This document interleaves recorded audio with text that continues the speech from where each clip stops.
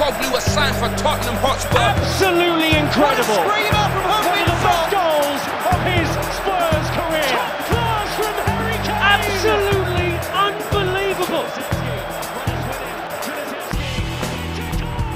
He's done it again.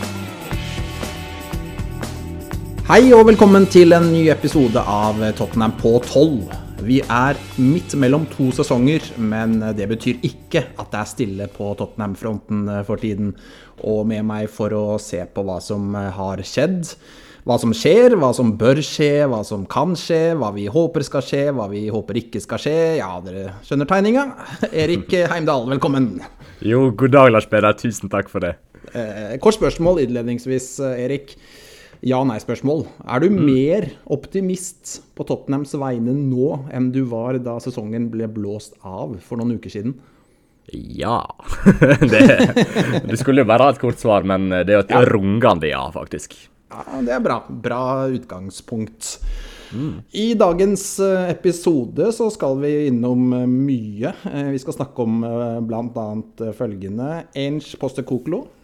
Kampen i sommer, status på overgangsvinduet, James Maddison, Vicario, midtstoppere blir et tema, inn og ut, terminlisten, Harry Kane, en sint Daniel Levy, Manor Solomon, Tanguy Ndombeles. Så tenkte vi å flette inn litt grann fantasy-snakk faktisk med fokus på Tottenham-spillerne. Så ja. Mye å prate om, en variert meny. Så jeg håper du er klar, Erik, til å prate litt Tottenham nå. Ja, jeg klar. Når det går et par veker uten at vi podder, så som jeg sa til deg før vi gikk på lufta, jeg kjenner det kribler litt. Altså, jeg må få ut de tankene jeg har om Tottenham. Hvis jeg ikke gjør det ofte nok, så da koker det på en måte litt over. Så nei, det blir godt å få lufta litt på det trykket nå. Ja, det jeg helt enig. Jeg tenkte vi skulle starte litt med Tottenhams nye manager, Erik. Ange Postecoglou. Nå har vi jo fått et slags førsteinntrykk av han. Selv om Tottenham fortsatt ikke har spilt noen kamper under hans ledelse, så har vi jo blitt mer og mer kjent med han gjennom artikler og intervjuer og det som Og det lov å si at han kanskje må være den manageren i verden gjennom tidene som har steget mest i popularitet uten å ha vunnet en eneste kamp? Altså, du kan jo ikke være noen andre, nei. Altså, hvor mange var det som hadde han som sitt førstevalg i april, da, hvis vi går tilbake til da? Og nå føler jeg det sånn, det en som kan få fart på Ndombeles? Det en som kan få Tottenham på riktig vei? Det en som kan klare dette her, uansett hvem det snakker om, så det Postecoglou. Altså, jeg føler han har blitt en sånn frelser, uten at han egentlig har vunnet den eneste kampen nå. Ja, men det helt sant, for en sitter jo igjen med den følelsen. Jeg I hvert fall det nå, det virker som du også gjør det, Lars Peder, at en stoler fullt og helt på han. En har 100% tiltro til Postecoglou og alt det han gjør og alt det han sier, og det jo mye med det at han han så god til å kommunisere. Han snakker så bra for seg, snakker akkurat de tingene Tottenham-fansen har lyst til å høre, men som han også står for selv. Så litt dårlig I halsen I dag, men jeg får bare harke litt videre. Men nei, han sier såpass mye bra, og virker som en herlig fyr også, som har lyst til å spille den fotballen Tottenham-fansen ønsker. Så nei, jeg stoler fullt og helt på han. Han sånn, det en slags blanding av at han en slags farsfigur, men han også en litt sånn kul onkel, hvis det gir mening. Han liksom den kombinasjonen, og det vet hva det Lars Peder, det en uslåelig kombo. Ja, han virker som en veldig sånn bra fyr. Det jo det inntrykket man får da, og en gjennomført bra fyr, ekstremt dyktig til å kommunisere, som du sier, og jeg så et intervju med han senest rett før vi startet dagens episode. Det var vel fra Tottenhams YouTube-kanal, hvor supportere fra rundt om I hele verden hadde sendt inn spørsmål, og han satt og svarte, og han virker som en veldig reflektert, klok mann. En som har vært med på mye, opplevd mye gjennom fotballen, opplevd mye I livet, altså en som har mye å komme med da. en som genuint bare nå ønsker å gjøre en veldig god jobb i Tottenham. En person som, sånn som jeg opplever det, ikke nødvendigvis trenger å være en sånn hovedperson selv, sånn som vi har sett en del av disse forgjengerne nå de siste årene være, men en som bare genuint ønsker å gjøre Tottenham til for det første et veldig godt fotballag igjen, og for det andre et lag supporterne elsker å se spille igjen. Han ga jo garantier for at de supporterne som sitter på andre siden av jordkloden og må stå opp midt på natta, at de kommer til å holde seg våkne. Så inntrykket av han er veldig godt, altså. Ja, definitivt. Og så føler jeg kanskje at han lettere å relatere til på et vis enn disse superstjernetrenerne vi har hatt de siste årene. For han har jobbet seg hardt oppover, og det sier ikke det at de andre ikke har gjort det, men han har hatt en sånn tydelig progresjon ganske sent i karrieren sin, eller for så vidt når det kommer til alder. Og dette den klart største jobben han har hatt også, og så det også gjør jo at han veldig lysten. Du merker at han veldig, veldig lyst til å få det til med denne klubben, og at han har lyst til å gi alt for den, og ikke kommer til å gå på et annet tilbud hvis det dukker opp. Han har såpass lyst til å få det til med Tottenham, virker det som, og som jeg nevnte, en kan relatere seg til han for det han har jobbet seg såpass hardt oppover, og på en måte fått en belønning såpass sent i karrieren da, for han har jo trent gode lag. Celtic jo en historisk klubb med masse historie og en bra fotballklubb, og så har han jo vært innom landslaget i Australia og diverse der, men han har vært ganske ukjent og hatt litt diverse jobber der han ikke kom så mye fram i lyset på en måte, og han relaterbar, Lars Peder. Jeg synes det rett måte å si det på. Ja, men det jeg helt enig i, og det synes jeg bra sagt, fordi dette ikke en manager som har kunnet velge og vrake mellom Real Madrid, Barcelona, Milan, Inter i en alder av 40 år. Altså dette en som har gått, la oss kalle det liksom, den harde veien da. Han har tatt stadig større klubber, og da han kom til Celtic så var det hans største jobb, og kanskje har han da et litt annet perspektiv på ting enn de som har 15 ligatitler fra de største ligaene og masse Champions League-pokaler og Europa-liga-pokaler og alt som på peisen fra før, og kanskje den sulten og det ønsket da, om å kunne relatere seg mer til hva vil det faktisk si å være en supporter, hva viktig for supporterne, hva det de vil se, hva ønsker de at jeg skal bringe til bord her i klubben. Kanskje den sterkere enn for en som i større grad føler at han gjør klubben en tjeneste ved å komme, og som egentlig ikke har noe å bevise lenger. Så jeg synes det veldig godt sagt at det lettere å relatere seg til han. Han en kombinasjon av, han som du sier, litt den der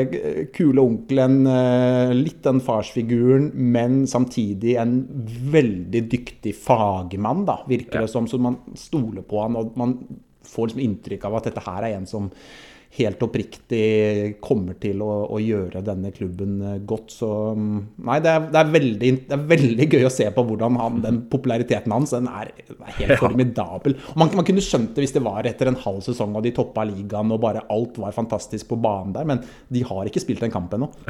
Nei, det ikke det. Likevel har han klart å opprette en såpass høy status blant Tottenham-fansen allerede. Det sier jo litt om påvirkning på folka rundt seg, på klubben og på supporterne også, for som du sier, han ikke bare det menneskelige aspektet som han virker å ha veldig bra, det psykologiske, det menneskelige, det å prate med folk og det å skjønne den biten, men han har jo også det faglige, som du sier. Han har vist at han en veldig, veldig dyktig fotballtrener som nå kanskje får sjansen for første gang på den aller største scenen, og den kombinasjonen av både det faglige og det menneskelige gjør jo at han virker som en både utrolig bra fyr, men også en utrolig dyktig fotballtrener.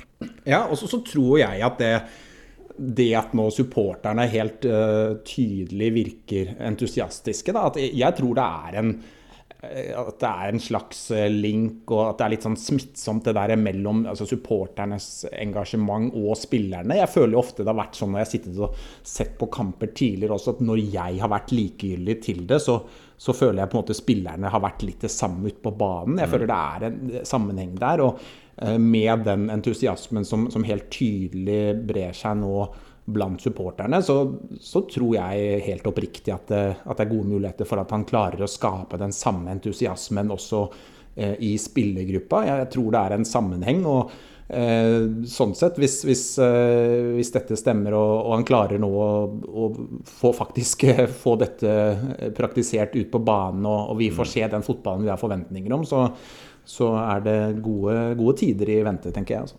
Ja, det blir veldig spennende å spille der, rett og slett. Det gjør det. Og så var det jo interessant å lese et intervju med Gordon Strachan tidligere i dag også. Han jo tidligere Celtic-manager og har jo sånn sett god kjennskap også til Postecoglou og den jobben han gjorde i Celtic, og jeg kan jo bare sitere litt av det Strachan sa. Han sa blant annet det ingenting å si hvem Tottenham møter. De kommer til å gå ut på banen for å skape trøbbel uansett motstander, med en enorm intensitet i spillet deres. Og Ange ønsker at alt skal skje kjapt, det skal være tempo hele veien. Og hans fotball var så rask at til og med kameramennene de slet litt. Og spillerne vil elske å spille med han og fotballen hans, og over de siste årene så har man ikke vært så fornøyd med fotballen Tottenham har levert. Men det vi kan vente oss med Postecoglou's fotball, det kommer til å ta pusten fra oss, sier Strachan. Og han sier til og med at ballguttene kommer til å måtte være i god form. Og keeperne, altså han ønsker at fotballen skal være rask, ha tempo. Og han kommer til å gjøre laget ekstremt fitt. Og litt sånn på banen, de kommer til å være kompakte uten ball, sier Strachan, men når de går fremover i banen så vil de spille med mye bredde, og han mener at fotballen ikke veldig ulik den fotballen Manchester City kjent for, med innover bekker, indreløpere som går høyt i banen, høyt tempo i spillet, og han mener da til slutt at dette en fotball Tottenham-fansen kommer til å elske. Ja, men det jo veldig, veldig godt å høre, og det jo til stor kontrast fra de tidligere trenerne vi har hatt, og det jo bare 2 år siden, litt over 2 år siden Daniel Levy sa at nå har vi sparket José Mourinho, nå må vi gå tilbake til DNA-et vårt, vi må finne den treneren som spiller angrepsfotball, så har en filosofi som passer med klubben sin og den historien Tottenham har. Altså, da ansatte de nå det ansatt en som faktisk passer med de tingene Daniel Levy listet opp den gangen. Så nei, jeg bare superspent, og jeg gleder meg så sjukt til neste sesong. Ikke bare fordi det alltid interessant å følge med på Tottenham, men det blir bare så gøy å se dem i hvert fall prøve å spille et underholdende fotball igjen. Det blir så godt det. Og jeg gleder meg allerede til treningskampene og se hvordan de setter opp, hvem som spiller hvor, hvem får sjansen, hvem gjør ting på banen i dette Postecoglou-systemet. Så nei, det rett og slett veldig spennende tider fremover, og det Strachan-intervjuet, det jeg jo ikke mindre og opprømt for å følge med Tottenham i tiden fremover. Absolutt ikke. Helt enig, Erik. Vi kan jo, du snakker om kampene i sommer, og at det skal bli interessant å følge med på dem, og det jeg enig i. Vi kan jo se litt på programmet da, for sommerens treningskamper. De skal jo til Postecoglou's hjemland, får vi si, Australia, og spille mot West Ham. Det tirsdag 18. juli, så det 12 dager til i pratende stund. Ja. Og så tar de turen til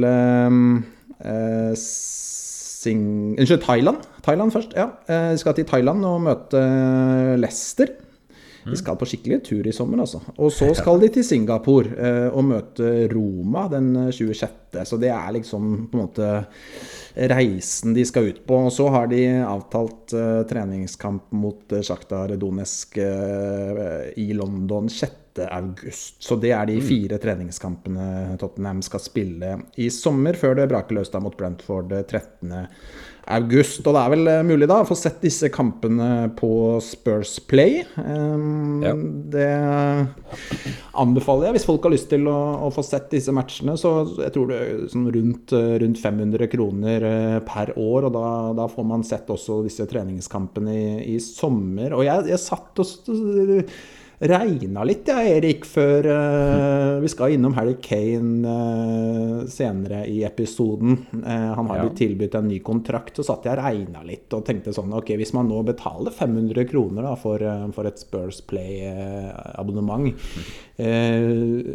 så jo det kanskje med liksom på å finansiere og betale lønna til Kane litt. Så satt jeg og regnet litt på hvor lenge varer lønna til Kane. Det jo snakk om en dobling i lønn, det snakk om en voldsom økning som Livi skal ha tilbudt Kane der, så satt jeg regnet litt. Hvis han får en dobling i lønn, da, altså hvor lenge varer da de 500 kronene? Hvor lenge holder det på en måte Kane i klubben, da, kan du si? Du kan jo få lov til å gjette hvor lenge ett Spurs Play-abonnement holder Harry Kane i kontrakt med dobbel lønn. Oi. Ja, for nå ligger han på rundt 200 000 under veka, så blir det 400 000. Da vi oppe i godt over 4 millioner norske kroner i veka. Ja.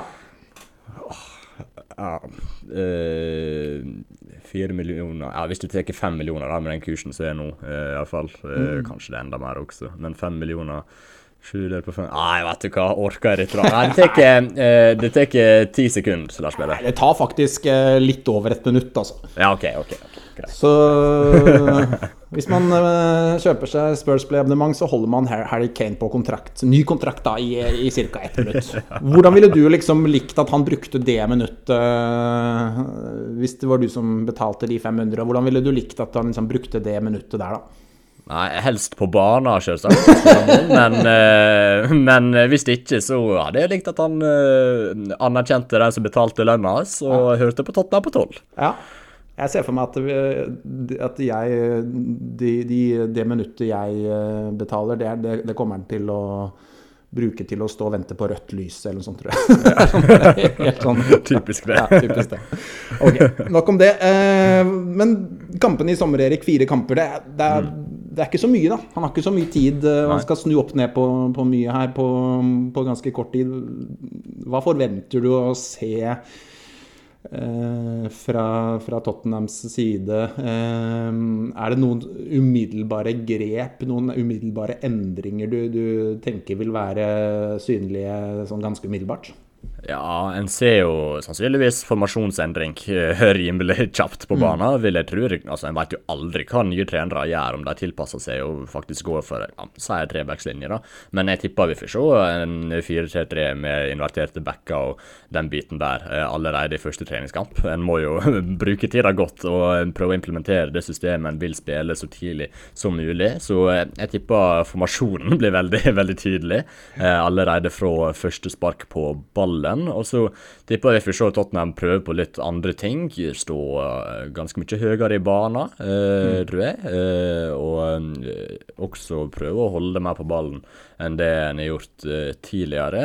Og så tror jeg nok vi får se en del feil i treningskampene, altså at spillere prøver ting de kanskje ikke har gjort så mye av før, og det tar tid å tilvenne seg det, og jeg tror vi får se litt. Rett og slett enten tabbe eller feil, og det blir en bare nødt til å leve med, rett og slett, når jeg skal prøve seg på noe helt nytt. Det en naturlig del av den prosessen, så Tottenham-fansen må forberede seg på at det blir litt diverse ting som skjer i kampene, både i sommer og litt utover i sesongen. Så nei, vi får se oppsettsforandring, en får se et lag som står høyere, og så prøver vi nok se en god del passningsfeil, tipper jeg da, for det jo såpass tidlig. En har ikke spilt noen kamper på snart 2 måneder når de begynner med sin første treningskamp, og det noe helt nytt de skal prøve å gjøre, så da det klart det tar tid å tilvenne seg, men ja, det får vi bare tåle, Lars Peder. Ja, det skal bli spennende å se formasjon også, tenker jeg, fordi at det snakkes jo veldig mye om 4-3-3 med Postecoglou, så sa han jo i et intervju med klubben nå nylig at det ikke sikkert det blir 4-3-3, sa han. Altså, for han så han har spilt forskjellige formasjoner opp igjennom, og han mest opptatt av å se på hvilke spillere han har til disposisjon, og finne noe som optimaliseres ut fra det da. Og han sa også det at formasjon i seg selv ikke nødvendigvis superviktig, altså det handler mye mer om hvordan de beveger seg i forhold til hverandre, og, så formasjon jo egentlig bare et tall, et utgangspunkt, så men jeg har også tenkt litt på 4-3-3, altså hvis du ser litt på, han har jo i de klubbene han har spilt 4-3-3 da, i de siste årene, så har han jo spilt med kanter, veldig breie, høye kanter blant annet. Og hvis du ser på det som i utgangspunktet per nå kanskje det mest naturlig å bruke på kantene, som Kulusevski for eksempel, og sånn da. Man kan jo dra en Porro i miksen der, og kanskje Solomon, men Kulusevski og sånn vel kanskje de der naturlig å se for seg to førstevalg på hver sin kant, og de ikke sånne typiske, altså de ikke noen typiske breddeholdere, noen av dem, og begge to jo egentlig det man kan kalle litt innoverkanter også, så det jo litt spennende å se hvordan han velger å løse dette da. Ja, absolutt, for det noen spillere som havner litt mellom to stoler på en måte i posisjoner her. Sånn kan være en av dem, for han liker jo å ha plass til å kunne utfordre 1-1, men han liker jo også å havne ganske nær mål, og det litt usikker på om han gjør i den kantrollen ute til venstre i Postecoglou sitt system. Og en har jo sett Postecoglou bruke ganske rask spiss. Nå i Celtic var det vel, jeg husker ikke helt navnet på han, men de hadde en ganske hurtig angriper på topp, som sprang i bakrom, og som skåret ganske mange mål. Jeg tipper sånn kunne gjort den rollen ganske bra. Samme gjelder egentlig Kane, hvis han skal spille spiss, og det skal han vel i Tottenham hvis han blir værende, regner jeg med. Han også, han ligner ikke på den spissen Postecoglou brukte i Celtic. Så det liksom, det noen tilpassninger som må gjøres med den stallen han tar over nå. Så nei, jeg spent på å se hva slags posisjoner spillere havner i. Pedro Porro en annen, som kanskje ikke helt passer til å være den inverterte høyrebacken som går inn i midtbaneleddet og skal stoppe kontringer og den biten der. Det litt usikker på om han passer til. Han kan kanskje være en breddeholder ute til høyre, så går Kulusevski litt innover i banen, starter som en av åtterne. Det også kan hende.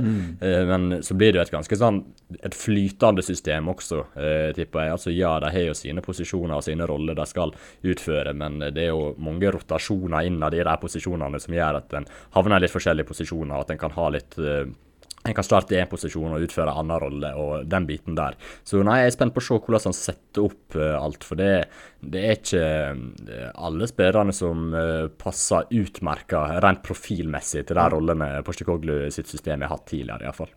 Nei, og hvis man ser på hvordan Celtic spilte fotball da, og måten de framstod på banen med spillertyper i ulike posisjoner, så får han jo på ingen måte en blåkopi av en tropp og et lag servert i fanget i Tottenham. Det ganske annerledes typer, og han nok nødt til å tilpasse i ganske stor grad for å få maksimalt ut, fordi at det vanskelig med å se for meg at han sånn som Hong Min Son da, jeg synes jo han klart best når han kan operere nærmere mål, nærmere motstander mål, og kommer i avslutningsposisjon enn når han blir liggende veldig, veldig bredt i banen. Da synes jeg han kan være egentlig ganske ufarlig. Og det har vi jo snakket litt om egentlig gjennom disse årene vi har hatt denne podcasten også, at når han blir isolert mye veldig bredt i banen og får 1 og 2 forsvarsspillere på seg, så hans bidrag egentlig ofte ganske begrenset da.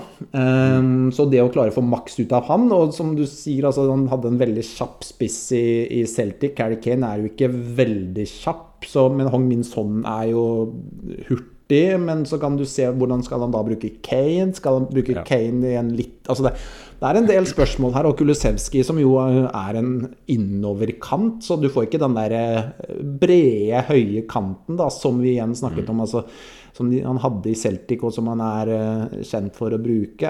Porro et alternativ på høyrekanten? Så jeg tenker sånn i de fremste, altså i den fremste treeren da, hvis vi tar utgangspunkt i at han skal spille med en fremre treer som han har gjort tross alt i de fleste klubbene sine, så føler jeg det en del spørsmålstegn, men så det det jo til gjengjeld så det kanskje gode muligheter for at James Maddison for eksempel forsvinner. Vi skal litt inn på han senere, men den midtbanerollen hans bør jo kunne passe som hånd i handske da. Men la oss, Maddison, la oss gå litt på overgangsvinduet. Så det jo egentlig det store temaet for tiden. Det ryktes spillere både inn og ut. Vi kan jo ta en liten status på overgangsvinduet til nå da. Altså Kulusevski og Porro permanent blitt Tottenham-spillere, og så har de hentet Vicario og Maddison. Nå kjenner vi jo Kulusevski og Porro godt. Nå vet jeg ikke om den avtalen med Porro formalisert ennå, men det sies I hvert fall at den blir det, så han blir permanent Tottenham-spiller. Men ok, la oss fokusere på Vicario og Maddison. Vicario, Erik, hva slags keeper det Tottenham får igjen? Det en veldig, veldig spennende type. En ganske sånn ukjent keeper, I hvert fall for deg som ser masse på Premier League og ikke så mye på andre ligaer. Det et ganske nytt navn for min del også. Jeg kan ikke si jeg har sett alt for mye av han, så ta ordene mine med en god dose salt, for å si det sånn. Men jeg har gjort litt research på han, sett en god del videoer, lest litt stats og lest litt ting om han også. Vicario jo svær. Han svær. Han 1,94 høy, og har liksom fysikken til det også. Han ikke en spinkel 1,94 høy keeper. Han har bredda også, og skuldrene som gjør at han ser svær ut. Så han sånn skikkelig fysisk tilstedeværelse bakerst I mål der. Du kan bruke ordet aura om du vil. Og det jo at han har enorm rekkevidde ligner nesten jeg får litt Thibaut Courtois-vibes bakerst I mål der, og så ser han ut til å ha veldig gode reflekser også, til tross for å være så svær. Du har jo sett, du garantert sett Lars Bera, den trippelredningen mot Roma, som gått sin seierskamp på sosiale medier, og det med god grunn også. Det virker egentlig som han kan ha dager der han bare fullstendig umulig å skåre på. Så han har liksom en kombinasjon av størrelse, bra fotarbeid, posisjonering, og det å være atletisk også, som veldig bra. Å kalle navnet Venom, Lars Beder, det kult. Ja, det kult. Du nevner den trippelredningen mot Roma, den kan vi ta litt tak I, fordi at de fleste har sikkert sett den, og da gjør han jo 3 redninger der, og nummer 2 og nummer 3 jo veldig spektakulære. Men den første redningen der, hvor han får et skudd egentlig ganske rett på seg og slår ballen ut I farlig retur, det noen som mener at det litt svakheten hans også, at man får egentlig et bilde av Vicario gjennom den trippelredningen der. Du har den egentlig litt farlige, kanskje litt unødvendige returen rett ut I farlig område, og så har du 2 helt syke, spinnville redninger etter det. Det litt det bildet du har også, at dette Vicario og litt hans minuser og plusser? Ja, jeg synes det. Han kan absolutt bli bedre på å slå returer I mindre farlige rom, virker det som, for de kan ofte havne til motspillere. Så akkurat der har han forbedringspotensial. Det vel kanskje det området på strek han har forbedringspotensial på. Men han leverte jo generelt sett veldig bra på strek for sesong, hindret 2,9 mål mer enn forventet. Loris til sammenligning hadde minus 3,6, så det en ganske stor differanse der. Hadde mest redning av alle I Serie A, 4. høyest redningsprosent, og så beit jeg med merke I hvordan han gjorde det 1 mot 1 når motspillere kommer alene med han gjennom mål. Vi har jo sett Alisson sin taktikk og strategi når han møter motspillere 1 mot 1, og springer ofte ut I det motspillere har tatt et touch, for det virker man ikke kan gjøre så mye frem til det neste touchet på ballen. Da bruker Alisson det ene sekundet mellom angriperen sin touch på å komme ut og gjøre vinkelen for å skåre mindre. Alisson jo hver ligas klart beste keeper 1-1, spør du meg, og generelt også egentlig. Men jeg synes Vicario har noe av det samme i de 1-1-situasjonene, og han bruker størrelsen sin veldig bra der. Så ser vi jo keepere som sliter litt med langskudd. Ederson for eksempel, helt grusom på langskudd, får det bare ikke til. Men der virker Vicario å være stødig, posisjonere seg rett, gjøre sånne små justeringer konstant for å stå i en best mulig posisjon for å redde et potensielt skudd. Og så han liksom, du husker De Gea for et par år tilbake når han var skikkelig god, redde ofte ballen med beina. Hadde liksom, det var trademarket hans når han skulle redde skudd, at det ofte var med beina. Vicario også, god til å redde ballen med beina, bruker ofte det. Så redde han 3 straffer forrige sesong, det var kun Chesney som hadde like mange, og ifølge The Athletic så 67% av straffene som ble tatt imot han har blitt skåret på. 78% normen, så han bedre på straffe enn gjennomsnittskeeperen, om vi kan si det sånn. Så det jo litt om redningsteknikk og det på strek, og så han jo når det kommer til ballspillende ferdigheter. Han har spilt i et lag der han ikke kunne vise frem så mye av ferdighetene sine med ball og i passningsspillet. Så jeg spent på hvordan det går når han skal være ganske mye mer involvert og spille en viktig rolle i det oppbyggende spillet, som han jo kommer til å få når han spiller for Postecoglou og Tottenham. Men det skal sies at han gjorde det veldig bra mot Inter forrige sesong. Det ligger en compilation ute av han på Twitter fra den kampen. Der var han utrolig rolig, selv om han har presset og viste frem liksom et repertoire av passninger som var veldig, veldig bra. Men så kan han til tider bli litt overivrig, kan bli litt nonchalant, så han nødt til å jobbe litt med å ha det rette temperamentet, den rette konsentrasjonen når han har ballen i beina. Så kom ikke han så mye ut for å sweepe forrige sesong. Det blir jo en viktig oppgave når han skal spille med høy linje, men jeg tror mye av grunnen for det at Empoli rett og slett ikke spilte på en måte som tillot han å komme ut og sweepe så mye, for han virker ganske modig når han får sjansen, og virker på alerten når ballen blir slått i bakrom de gangene det har skjedd. Så jeg tror han kommer til å kunne utfylle og gjøre akkurat den oppgaven ganske bra. Så må det sies at han ikke fylt 27 enda, han fortsatt ung i keeperår. Kjøpte han for under halvparten av hva Brentford krevde for David Raya. Jeg vil si Vicario kanskje høyere potensial enn Raya. Et mer usikkert kort, men kanskje høyere potensial. Så det alltid en liten risiko. Han har jo kun spilt et par sesonger i Serie A, så jeg vet jo aldri hvordan det vil gå i Premier League, men jeg liker profilen hans, jeg liker typen han virker å være, og jeg må få si jeg bare har stor tro på han. Det intervjuet han hadde etter at han signerte for Tottenham, der virker som en reflektert fyr, en konkurransedyktig fyr, om det går an å si. Altså, han virker som en kompetitiv fyr som har lyst til å virkelig gjøre noe stort, og det var jo mange italienske store klubber som var linket til han, så det bor mye potensial i han. Det er jeg helt sikker på, og det er liksom akkurat sånne typiske signeringer jeg savner at Tottenham går for. Litt mer ukjente, men som når en ser på det og ser at spillet, ja, de er jo faktisk veldig gode, og virker å være veldig gode, og kan ha høyt potensial også, så sparer en jo litt penger på den måten også når en kjøper utenfor Premier League. Så alt i alt må jeg si at det er veldig, veldig optimistisk til denne signeringen. Du husker jo hvor gira jeg var på å få inn David Raya, spiller. Jeg tror også han hadde vært en veldig, veldig god signering, men Vicario har gjort at jeg omtrent har glemt hele Raya-greia. Ja, kan man si at det er litt sånn Brighton-signering, eller? I hermetegn? Ja, det synes jeg. Det er liksom akkurat til den type same mold, om jeg kan si det. Sånn at en henter spillere som ikke enda har blitt stjerne, eller etablert seg som noen skikkelig gode, men som sannsynligvis kommer til å bli det. Så det er smart klubbdrift, rett og slett. Det er sånne type spillere en må gå for. Og så er ikke lurt å bare hente talent blindt, liksom, og tro at absolutt alle skal slå til. Men jeg synes dette virker kalkulert, og vittner om at Tottenham faktisk nå driver litt smart og ser på de rette type spillerne og bruker de rette verktøyene for å finne spillere også.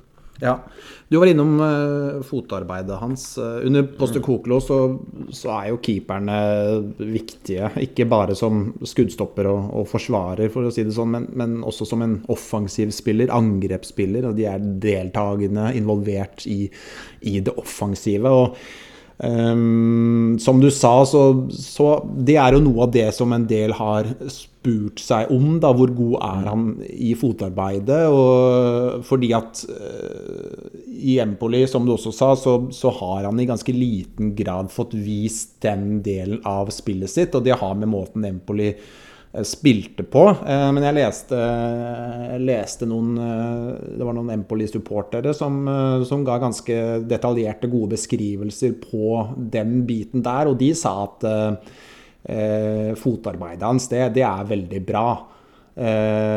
Så det skal vi ikke være noe bekymret for, sa de da, som jo har sett han i alle kampene han har spilt. Så det at han har ganske dårlige stats på det området, og det jo noe folk ser på, så fort det en spiller som linkes, og i hvert fall hvis det har vært en annen spiller som linkes også, sånn som typisk Raja, ikke sant, og Vicario, så begynner man jo med disse hvor du legger disse skjemaene oppå hverandre, ikke sant, og så skårer en keeper bedre enn den andre, og sånt. Og da har jo Raja kommet bedre fra det enn Vicario akkurat på det med fotarbeid, og da har mange vært litt skeptiske og lurt på, ja, men det da lurt å hente Vicario når keeperen så viktig i det offensive og i det deltagende spillet som de vil være under Postecoglou. Men som sagt så mente disse Empoli-supporterne at vi kunne ta det med ro der, da, at han har faktisk gode ferdigheter med beina, men det bare noe med spillestilen til Empoli som gjør at det har vært vanskelig å få vist det der, da. Så da... Men du var innom Raja, det jo nå kostet jo Vicario halvparten cirka av det Raja i hvert fall enn det Brentford skulle ha for Raja, da, for å si det sånn. Og da kommer jo kritikken blant mange supporter at Livi går for den billige løsningen og skal alltid se etter og spare penger og sånt. Men det inntrykket du har, da, har Tottenham hentet en altså hva ville vært den beste løsningen av Raja, Vicario sånn rent isolert sett, da, tenker du? Ganske jevnt, synes det egentlig, når jeg har fått kikket på Vicario og profilen, altså. Det ikke sånn at billigere alltid betyr dårligere. Det må vi slutte med, altså, å tenke og tro. Det jo bare å se på hva slags signeringer som slått til for Tottenham, og så ser du på de topp 10 dyreste overgangene til Tottenham noen gang, så finner du egentlig svaret på det, at det ikke alltid hvor mye en betaler for en spiller, at det korrelerer med hvor god han eller om han slår til for Tottenham. Men nei, sånn isolert sett mellom de to så nok Raja vist mer med ballen i beina, men jeg synes Vicario har vist litt der også, at det potensial der, så får vi se hvordan det blir. Det ikke sikkert han kommer til å levere like bra som Raja med ballen i beina når han kommer til Tottenham nå, men det kan også hende at han gjør det ganske bra der. En vet liksom ikke helt, men jeg synes Vicario har et potensial til å være en god del bedre på strek med den størrelsen han med den rekkevidden han så synes det virker veldig, veldig bra. Men Raja også jo en veldig god keeper, så ganske jevnt mellom de to, og hvis det betyr at en kan bruke penger på en spiller i en annen posisjon, og kvalitetsforskjellen mellom Raja og Vicario etter min mening ikke så stor, så jeg all for det hvis det betyr at en, sier at en kan bruke ganske mye på en midtstopper, da. At en sparte 20 millioner euro på keeperplass gjør at en kan gjøre det, så synes jeg det høres ut som smart klubbdrift. Ja, for det jo det som, altså, nå har de jo 20 millioner mer å rutte med enn det de ville hatt hvis de gikk for Raja, og det jo lett å, altså, jeg blir litt oppgitt da når man bare skal gå inn og kritisere Livi og Tottenham fordi de henter den billigste løsningen, og jeg ganske sikker på, jeg tør påstå ganske kraftig at 99%, kanskje mer enn det, og 99% av de som følger Tottenham tett og ser til alle Tottenhams kamper, og 99% av dem, de følger ikke Empoli på ukentlig basis, det vil jeg tørre å påstå. Og altså, helt fair hvis det sånn at folk har sett Vicario masse og basert på et stort antall kamper mener at han ikke god nok, og mener at Raja, og du har sett han også i et stort antall kamper, og mener at Raja en mye bedre keeper. Fair, det helt greit, men å bare gå inn og kritisere Tottenham for å hente Vicario fordi han billigere, og la det være eneste argumentet. Og bare tenke at ja, de skal alltid gå for de billige, for det jo som du sier, altså hvis vi ser på de, altså du kan veldig fint hente gode spillere. Altså jeg må si først, jeg har ikke sett Vicario spille hele kamper. Jeg har lest mye om han nå i det siste og sett klipp og sånt nå, men så jeg sier ikke at Vicario, men altså da tenker jeg sånn, ok, da får vi vente og se, men man kan i hvert fall ikke kritisere dem basert på at han billigere. Og fordi hvis du ser på de Tottenham har hentet, altså, se på de kjøpene som har vært gode da, som Bentancur 16 mil, ikke sant? Tenker man han dritt da, fordi han billig. Son kostet 25 mil, det ikke så mye deler, han var jo også ganske billig der, men det var vel han dårlig da. Kyle Walker 5 mil, ikke sant? Delali 5 mil, Eriksen 12 mil, Modric 20 mil, ikke sant? Og så da vel alt det dårlig kjøpt da, for de var jo tross alt ganske billige. Så har du Ndombeles da, 60 millioner da. Da vel det beste kjøpet til Tottenham da. Det sånn det funker, det ikke det? At jo mer man betaler, jo bedre det, ikke sant? Det litt sånn, ja, det blir litt sånn da.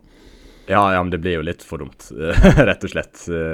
Ndombeles og høyt der oppe på den overgangslista, selges og Davinson Sanchez.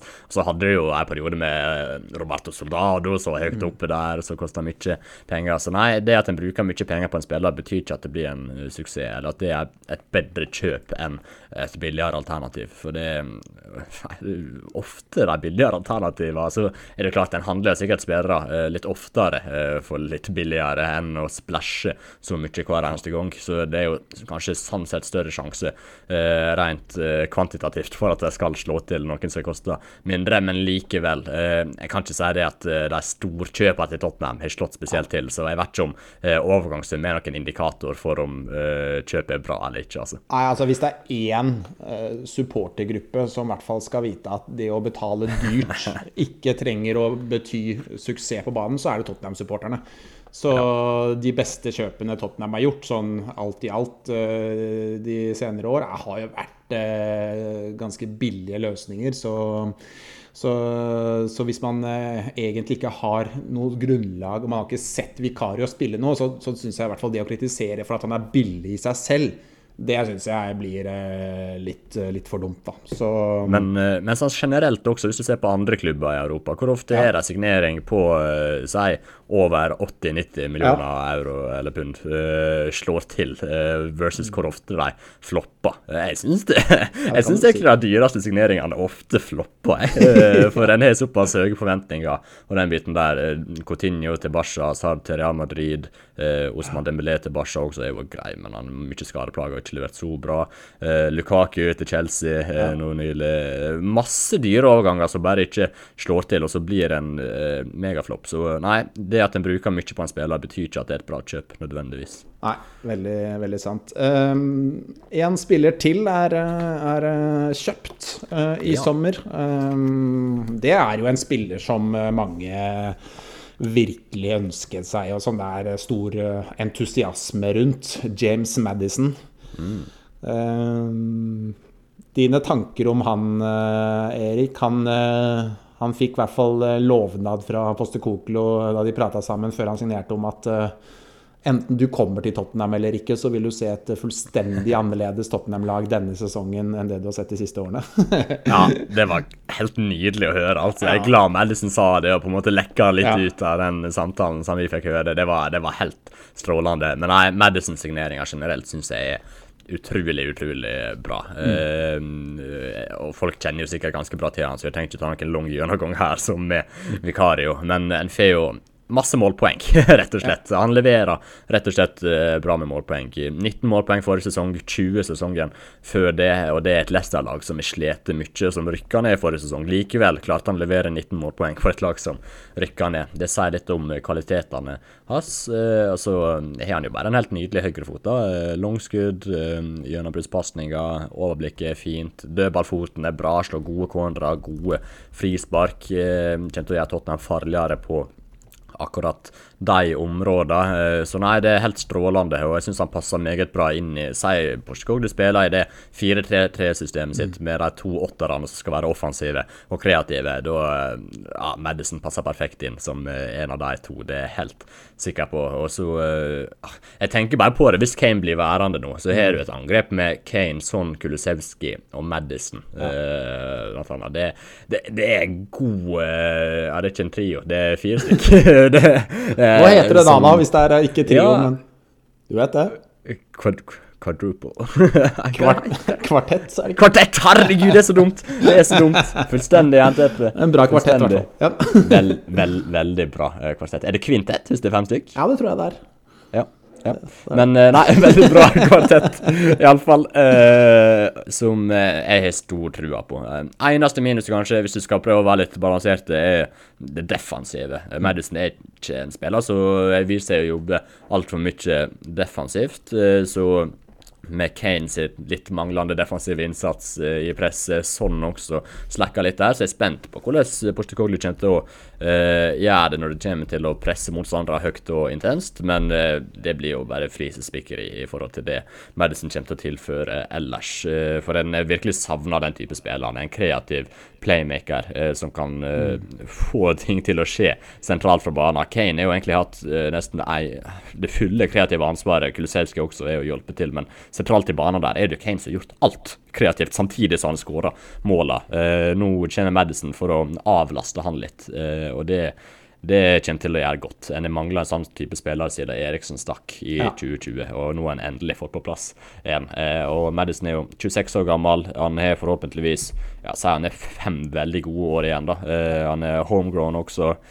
Nei, det er mye å like med renessanse, og hvis du tenker på det som at en betalte 30 millioner pund eller euro, eller hva det pluss Harry Winks, så er det en god deal, det må jeg kunne si. Ja, det må man kunne si. Nei, men dette er jo en spillertype Tottenham egentlig har savnet helt siden Christian Eriksen dro, og Maddison pratet jo selv om Eriksen i sitt første intervju med klubben, og har jo en enorm målpoengproduksjon da, altså 0,71 mål eller assist per 90 minutter de siste 2 sesongene. 0,71, det er ganske mye, altså. Det for et Leicester-lag som de var vel middelavsfarere for 2 sesonger siden, og så rykket de jo ned. De har slitt veldig, ikke sant? Det er jo et Leicester-lag som har slitt. Det har ikke vært noe godt Leicester-lag, dette her.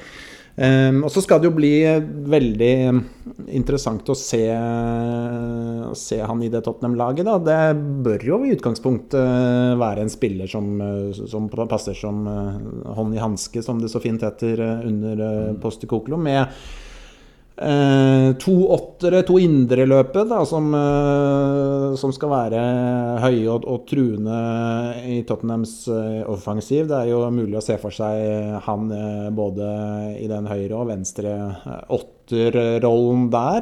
I den høyre åtterrollen så vil han kunne fått gode posisjoner og vinkler til å kunne svinge inn på Kane, mens hvis han ender opp i den venstre åtteren der og kanskje for eksempel hvis Kulusevski er aktuell i den høyre åtteren, så kanskje vi får en Maddison som kommer litt mer på skuddhold selv, og drar seg litt inn og skyter mer, men uansett så vil det være en plass i dette laget under Postecoglou som bør passe Maddison veldig bra, en spiller som hele tiden ønsker å skape noe som er farlig både med avslutninger og ser etter gjennombruddspasninger og jeg tror for Kane å få Maddison rundt seg og bak seg i banen så kan det også gi han et voldsomt løft, så jeg er ikke et øyeblikk i tvil om at dette i utgangspunktet bør være en signering som slår til. Nei, det bør bli en suksess. Det skal ganske mye til for at det ikke skal bli det. Og så får han jo endelig en streng til å spille på der fremme. Da husker du hvor mye vi maser, eller i hvert fall jeg maser sånn før Kulusevski var signert, om at vi trengte en tredje kilde til målpoeng. Nå har vi fått en fjerde kilde til målpoeng der fremme. Og det gjør jo også at Kulusevski, Kane og sånn kommer til å få enda mer rom å operere i, fordi de må ta hensyn til også Maddison der fremme. Så den indirekte påvirkningen han vil ha på det andre spillerne vil også hjelpe veldig, veldig mye. Så nei, jeg veldig positiv til den signeringen. Jeg tror Maddison kommer til å tilføre noe Tottenham mangler i flere år. Så det blir godt å se en sånn type spiller i Tottenham-trøya også. For det noe med det. Tottenham skal liksom ha disse kule, litt ekstravagante, litt unike type spillerne som kan produsere noen øyeblikksmagi. Og det kan Maddison gjøre. Han en såpass kul spiller, så nei, jeg synes det passer veldig i tråd med klubben sin historikk, hvordan klubben vår, men også det systemet som skal spilles nå under Postecoglou. Så nei, jeg er optimist, og så skal ikke jeg si at jeg er 100% sikker på at det blir en suksess, for den vet du jo absolutt aldri, men jeg føler meg veldig sikker på at dette her blir bra. Ja, så 100% sikker er man det aldri, og det å kjøpe spillere hadde jo vært for lett hvis man var 100% sikker på noen ting, men jeg tenker at med mindre skader da, eller mye skader skulle legge for han, så mener jeg at alle forutsetninger bør ligge til rette for at dette blir et eller annet sted mellom bra og veldig bra. Altså, så nei, jeg gleder meg til å se han, og jeg er enig med deg. Altså, det skal alltid være plass til en sånn Maddison-type i Tottenham, en med drakta utenfor shortsen og strømpene bretta ned og litt tatoveringer, og en som er litt kul da, altså tenker liksom tilbake til Chinola, ikke sant, den typen der, altså det har vært litt, jeg synes det har vært, hvis du tar vekk Kane og sånn da, så synes jeg det manglet litt de store profilene de aller siste årene. Altså hvis du går 6-7 år tilbake i tid, så var det jo fullt av det, med Eriksen og Ali, og da hadde du jo flere som var de der profilene som folk gikk rundt med navnet bak på drakta, men det har ikke vært det samme de siste 2-3 årene. Det har vært et Tottenham-lag, synes jeg, som har vært ganske grått, ikke sant? Du finner ikke en unge som går rundt med skip bak på drakta, sorry, men altså, i hvert fall ikke utenfor den harde Tottenham-kjerne da, ikke sant? Du finner ikke det i Norge, du finner ikke det på skolen jeg jobber på, det går ikke folk rundt på skolen jeg jobber på med skip bak på drakta. Men for 5-6-7 år siden så gikk det masse folk rundt i Tottenham-drakt der med Dele Alli og Christian Eriksen og Kane og sånn, så det var mye mer profiler, og jeg tror Maddison han er potensielt en sånn profil da, som kommer til å gjøre Tottenham mer attraktiv å se på også, tror jeg. Ja, han tilfører den X-faktoren som jeg mangler de siste årene, tror jeg blir rett å si. For det, som du sier, Lars-spiller, det var et ganske grått og traust lag, egentlig. I hvert fall sammenlignet med det laget som var mellom 2015 og 2017-18 rundt der. Så å få tilbake litt den X-faktoren, det er godt, og det kommer til å gjøre Tottenham enda mer underholdende og kjekkere å følge med på. Ja. Så har vi jo endelig da kanskje en frisparkskytter igjen da. Det har jo manglet veldig i det Tottenham-laget her. Jeg gikk inn og så hvor mange mål han har blåst inn. Det er ikke sånn, jeg trodde det var kanskje enda flere da, men det har ligget mellom 1 og 3 per sesong de siste 4-5 årene er det vel, så det er ikke sånn at vi kan liksom ikke forvente en 12-13 frisparkskåringer, men det er jo egentlig, jeg så litt på hvem som har, altså Ward har jo puttet mye da, det er jo ganske elvilt det han har gjort på disse frisparkene, men bortsett fra det så er jo Maddison, jeg tror Maddison var den som hadde skåret nest flest på frispark de siste 4 årene, så de får jo en god frisparkskytter. Og så er det litt, jeg er litt spent på det vi var innom litt innledningsvis med Maddison, altså Postecoglou jo kjent for å skulle ha et lag utpå der som presser høyt, presser samlet, presser godt. Altså pressspillet viktig. Og nå har du jo sånn som ikke så rå der. Kane ikke så rå der, Maddison ikke så rå der. Da det en ganske stor del av de offensive spillerne som ikke så gode i den biten der. Da. Hva tenker du om det? Nei, jeg var litt innom det, at det kanskje det eneste minuset her, at en ikke har nok spillere offensivt som villig til å presse nok og hardt nok og gjennom hele kampen. Så nei, jeg spent på hvordan Postecoglou løser det og tenker rundt det. Da må en jo gjerne ha spillere som presser veldig intenst i noen av de posisjonene rundt der, i hvert fall. For eksempel, Bentancur når han kommer tilbake, han en strålende presser. Det var jo flere mål som kom forrige sesong av at Bentancur presset mot spiller og vant tilbake ballen, så han veldig god der. Kulusevski sin jobb defensivt, men hvis de tre, Maddison, Kane og starter i lag, så det på en måte nei, litt skeptisk til det, skal jeg innrømme det. Jeg er spent på hvordan det blir løst, men jeg regner med at Postecoglou har en plan for det også, så vi får se hva den men det det noe som må jobbes med der i hvert fall. Det det. Ja. Da har vi vært innom de to nykommerne. Vi kan jo se litt på de som har forsvunnet ut. Lucas Moura forsvant jo, det jo gammelt nytt sånn sett. Kontrakten gikk ut. Men Harry Winks solgt til Leicester. Cirka 10 millioner pund skal prisen være på der. Hva tenker du om at en av Tottenhams egne nå forlater klubben?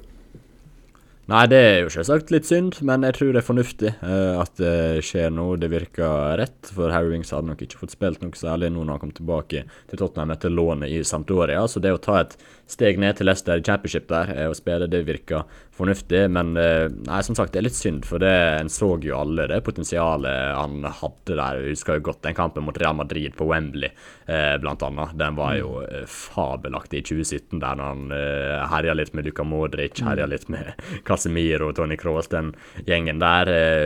Da så det jo virkelig lovende ut. Skåret jo på Premier League-debuten sin også mot West Ham i 2016, og en trodde jo at kanskje var han som skulle ta over for Ndombeles da, når han skulle gi seg, men det ble aldri helt sånn.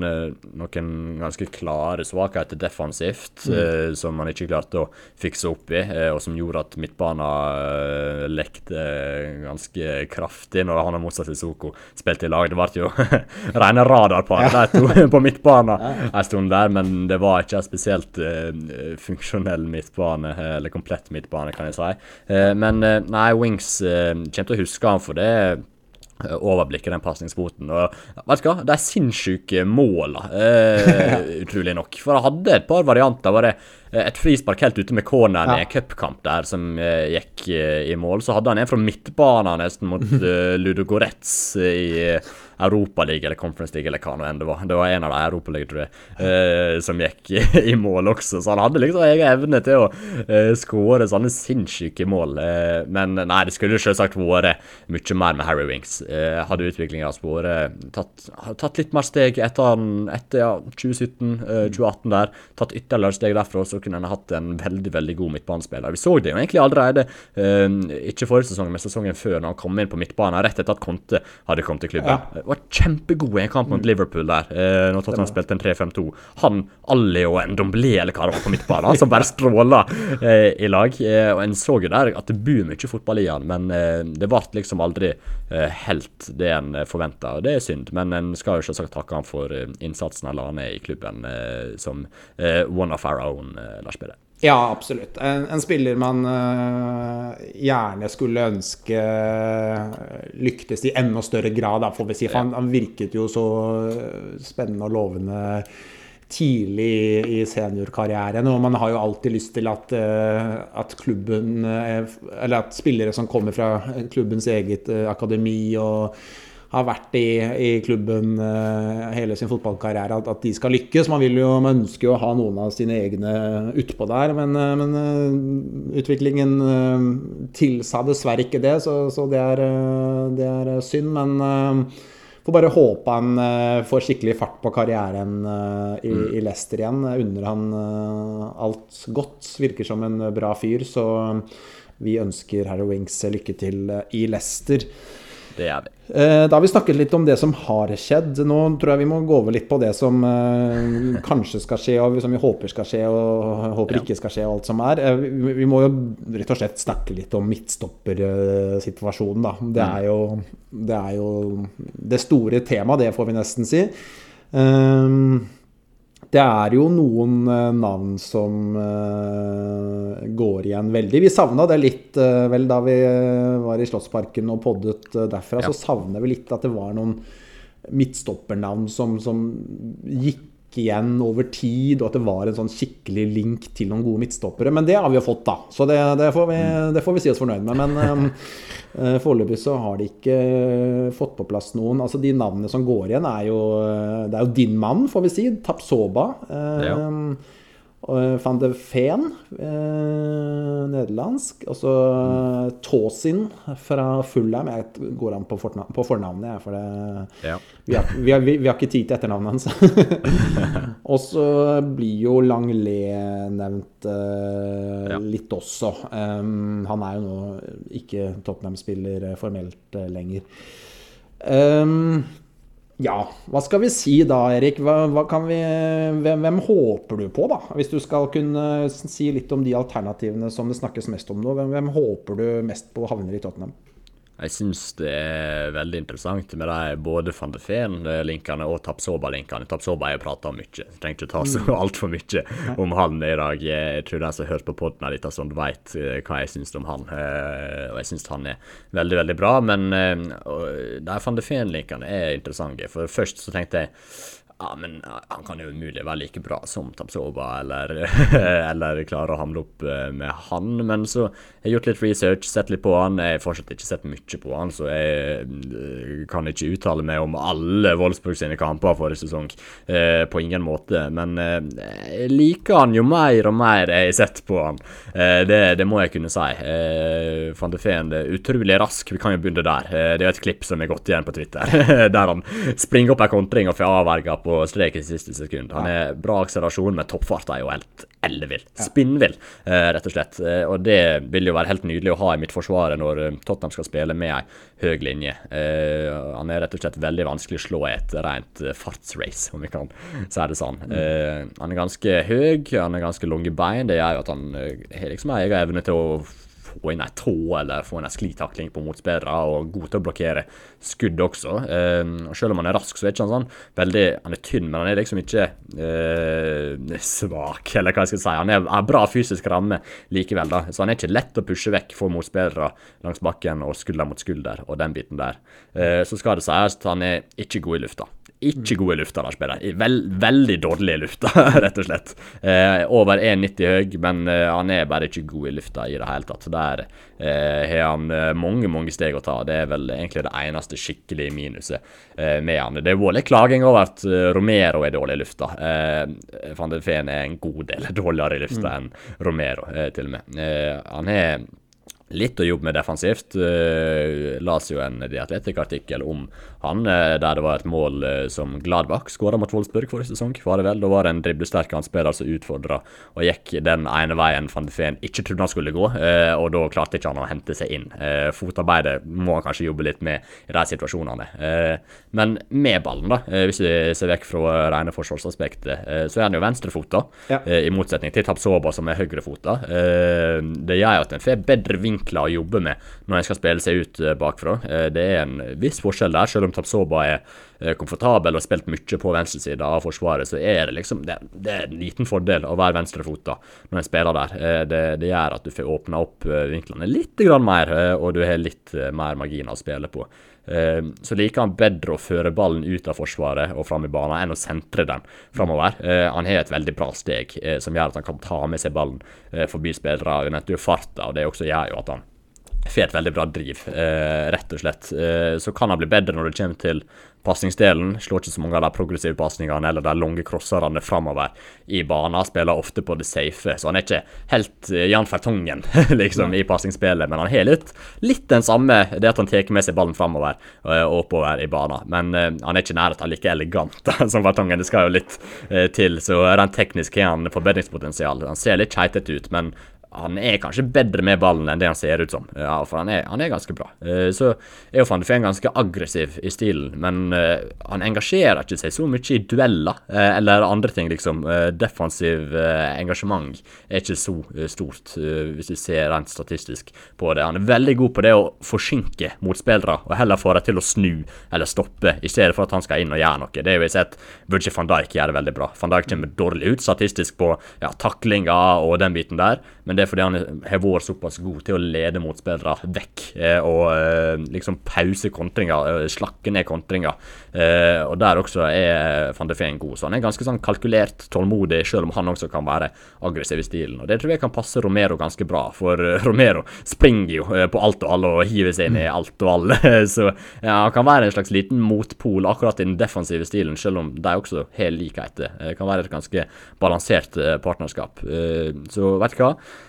Tapsoba, han har vi snakket nok om tidligere, jeg har strålende fornøyd med han, men Van de Ven også, jeg synes han virker som en bra fit, og som en potensielt veldig god signering. Ja, og så det jo mange som vil ha begge da, roper at hvis klubben har ambisjoner, og hvis de skal mene alvor, så må de hente begge to, både Tapsoba og Van de Ven. Så spørsmålet om det realistisk, både med tanke på pengebruk, altså da det ganske mye penger brukt på en spiller som i utgangspunktet ikke tiltenkt en plass i elveren, og Tottenham skal jo ikke ut i Europa kommende sesong, altså skulle de det, så hadde kanskje situasjonen vært en annen. Og så det også, hvis man ser det litt fra spillernes perspektiv, da, altså dette jo to spillere som på et sted i karrieren der jeg tenker at det kanskje litt urealistisk å forvente at de går til en klubb nå med det utgangspunkt at de ikke skal være i en elver. Altså, for det jo sånn det vil. Altså, Romero må vi jo bare regne med spiker. Han kommer ikke til å starte neste sesong på benken, det har ingen tro på. Hvis du da skal hente både Tapsoba og Van de Ven, så det jo faktisk da sånn at en av dem går inn i en ny sesong med utgangspunkt at de ikke en spiller som skal inn i en elver. Så kan Van de Ven kanskje bekle en venstre bekkerolle, men i utgangspunktet så jo han en stopper, så for meg, med tanke på at ikke de skal ut i Europa, og behovet for en veldig stor tropp mindre enn det den ville vært hvis de skulle spilt i Europa, så tenker jeg at det kanskje mer, hva skal jeg si, det mer logisk at de henter en av de to, og så henter de for eksempel Tosin da, fra Fulham, som en backup, en bra midtstopper, men fortsatt da et lite hakk under de to som vil være førstevalg. Og så har du for eksempel en Langley da, som blir på en måte nummer 4 på den lista. Da tenker jeg at de har en ganske sånn et fornuftig hierarki, hvis man kan kalle det, med fordi det noe med at jeg synes jo i en posisjon som midtstopperplassen, så føler jeg det det skal være kamp om plassene, det selvfølgelig, men det å likevel ha et stopperpar, altså å ha to stoppere som de to beste, og det de som, altså alle vet at de to, det skal egentlig, synes jeg, ikke være så veldig spennende hvem som spiller midtstopper i et lag. Det skal ikke være sånn at det kommer veldig overraskende at plutselig spiller han, og så spiller han, og så spiller han. Det bør være et midtstopperpar som ganske klart først, og når de skadefri, så spiller de, punktum. Og så har du en bak der som et lite hakk under, men som fortsatt kan gå inn og gjøre en veldig god jobb, og så har du et fjerdevalg bak der igjen, som ikke kan forvente oss å spille særlig mye, men som ok.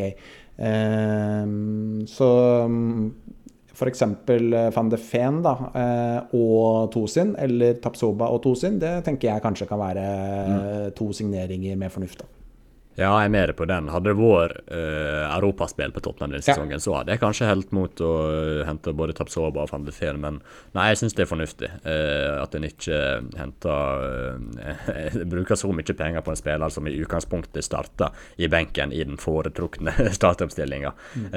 Det synes jeg høres fornuftig ut at en henter en spiller som på en litt lavere hylle, men som også billigere også, med potensial for å bli bra, som for eksempel i Tosin. Nei, jeg synes det høres fornuftig ut, så nei, det blir nok ikke begge to, selv om hadde vært gøy det også, for så vidt, men nei, jeg mer på den Lars Peder, det hadde vært fornuftig, og kan det bli at Tapsoba Van de Ven?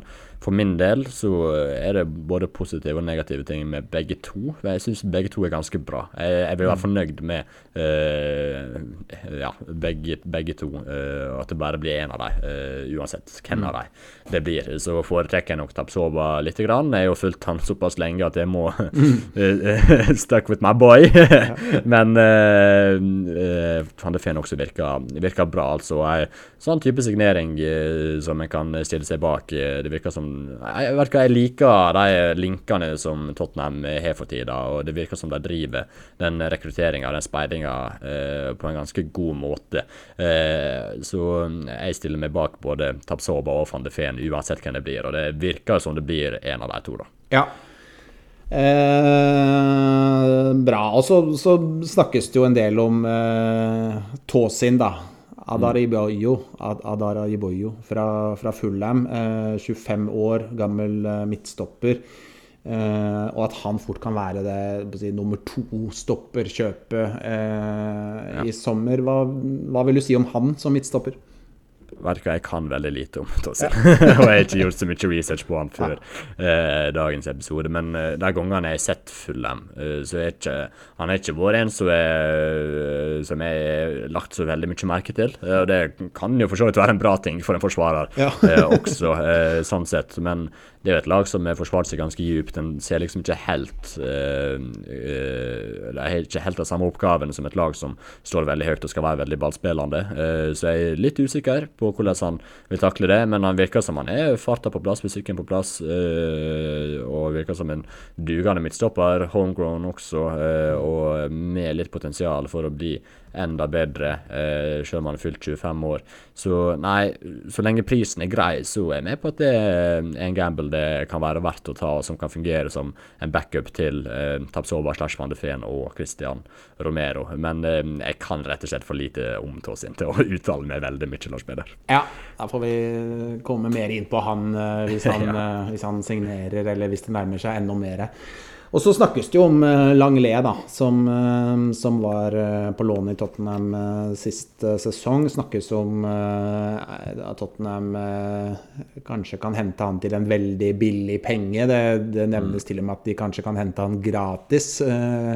Og da det jo en del som kritiske til det da, fordi selv om han for så vidt var OK forrige sesong i Tottenham, så vel alle enige om at Tottenham bør sikte høyere enn Langley, men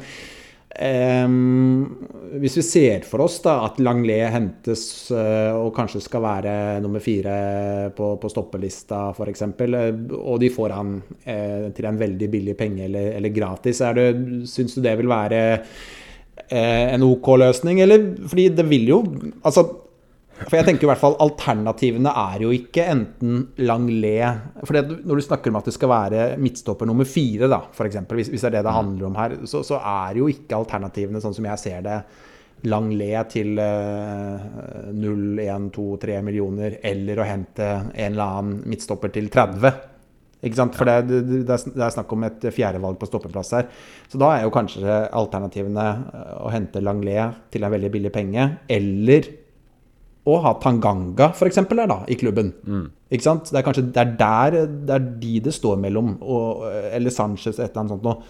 Hva tenker du der? Altså, vil du heller da ha en Langley, eller ønsker du å se Tanganga eller Sanchez bli værende i klubben? For det kan jo fort være et dilemma her. Ja, det kan det være, men nei, jeg må få si jeg skeptisk til å signere Langley permanent, og hente en spiller som sikkert skal ha en god del i lønn, og som vil ha en viss lengde på kontrakter også, å hente han permanent når vi vet det at han har ganske klare begrensninger i spillet sitt. Tottenham skal spille med en mye høyere linje nå enn de har gjort tidligere og i forrige sesong når Langlais var der. Langlais treig, så jeg er usikker på hvor godt han står til den høye linja, hvor godt han passer inn der. Usikker på om han kan spille til høyre i midtforsvaret i det hele tatt. Så jeg vet ikke hva, jeg er skeptisk til det da, å bruke både lønning på en spiller som har et tak som ikke går spesielt høyt, samtidig som en også bruker en non-homegrown plass også. Det er ikke et problem denne sesongen, for den er ikke med i Europa, men å bruke opp en plass der i stallen på han, for eksempel de neste 2 eller 3 åra, jeg synes det er kort tenkt, og selv om han var grei forrige sesong, god med ballen i beina for så vidt, og kan hjelpe i det oppbyggende spillet, så nei, jeg vil ikke signert han på nytt lagspiller. Betyr det at hvis vi nå skrur tida litt fremover i tid, da vi kommer ut på høsten, og ja, Tottenham skal spille mot Liverpool borte, en del skader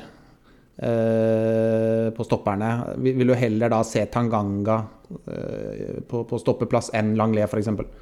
Ja, vi er nesten der. For det må tenke et litt lengre perspektiv også, ikke bare neste sesong. Og det å hente en spiller som er 28 nå, og som ikke blir bedre enn det han er akkurat nå, det synes jeg er kort tenkt. For Tottenham kommer ikke til å utfordre dem så fryktelig mye neste sesong allerede, det tror ikke jeg. Og da kan jeg heller bruke tida på å gi unge talent litt spilletid. Den har jo en Alfie Dorrington i akademiet, midtstopper, som er spennende. Så sier ikke at han skal være fjerde valg allerede nå, men likevel jeg vil være skeptisk til å gi en litt lengre kontrakt til en spiller som Langlais, for det kan være med på å hindre en litt i tida videre, selv om det kanskje kan være litt til hjelp neste sesong. Ja. Tanganga, Sanchez, Rodon, Dyer kanskje minst av de 4, men dette er jo spillere som linkes bort. Det er jo nesten egentlig alle midtstopperne til Tottenham minus Romero. Hvem tror du forsvinner hvis du skal kaste ut en spådom her? Som du sa, det virker ikke som Dyer forsvinner. Det smådør kanskje litt at han kommer til å henge seg fast, som han alltid gjør. Men Joe Rodon tipper jeg stikker. Jeff Tanganga virker som han har litt interesse rundt seg, men vi får se hva som skjer der. Davis og Sanchez får vel, tror ikke du det? Skulle tro det. Jeg vil tro det.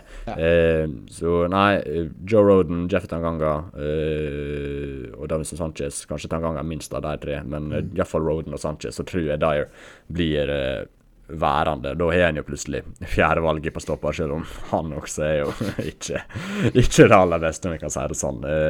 Så nei, det blir spennende å se om de klarer å kvitte seg med alle disse. Det er jo et problem for Tottenham tidligere å kvitte seg med spillere, men nei, nå må de jo endelig få ryddet ut litt i den stallen. Ja. Dyer og Langlais da, på stoppeplass borte mot Liverpool, skal vi si det. Jeg får mareritt, selv om det ikke skjedde en gang. Nei, vi får se hva som skjer. Det vil sikkert være mye rykter og mye som skjer fremover der også. Det sies jo da at Tottenham har som mål å få på plass en stopper, og da får vi tro at det er snakk om Tapsoba eller Van de Ven før de drar til Australia, som vel er om en ukes tid, men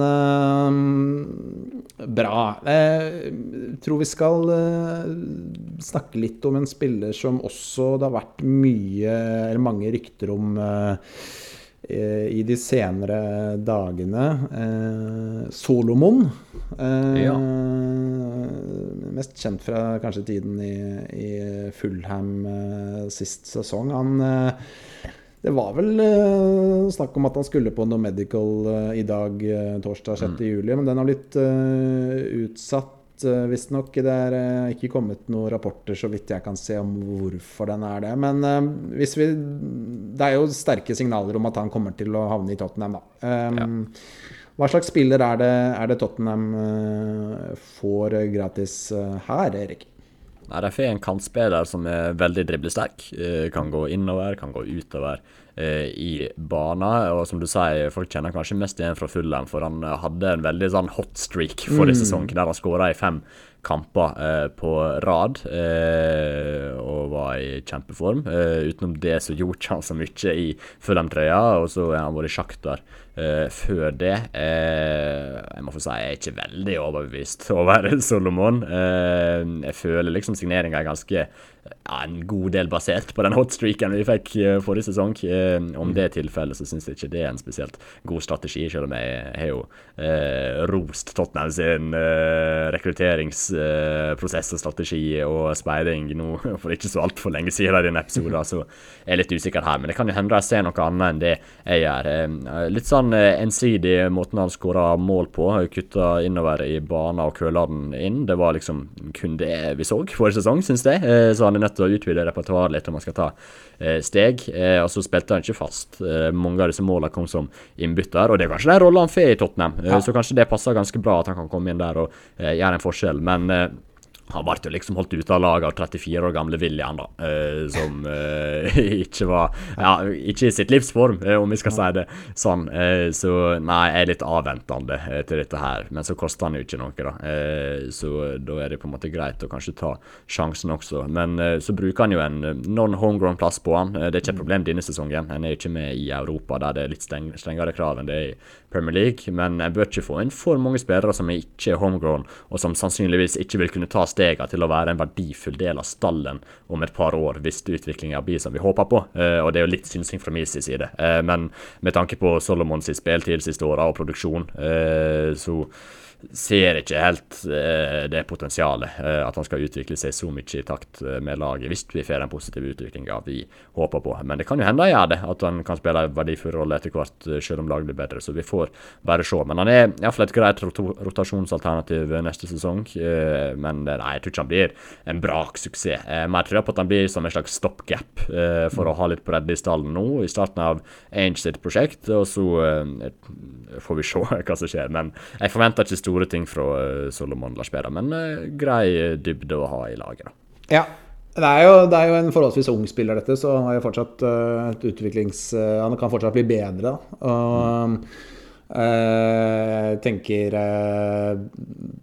han er jo helt sikkert ment å være en backup-løsning og en som kan komme inn.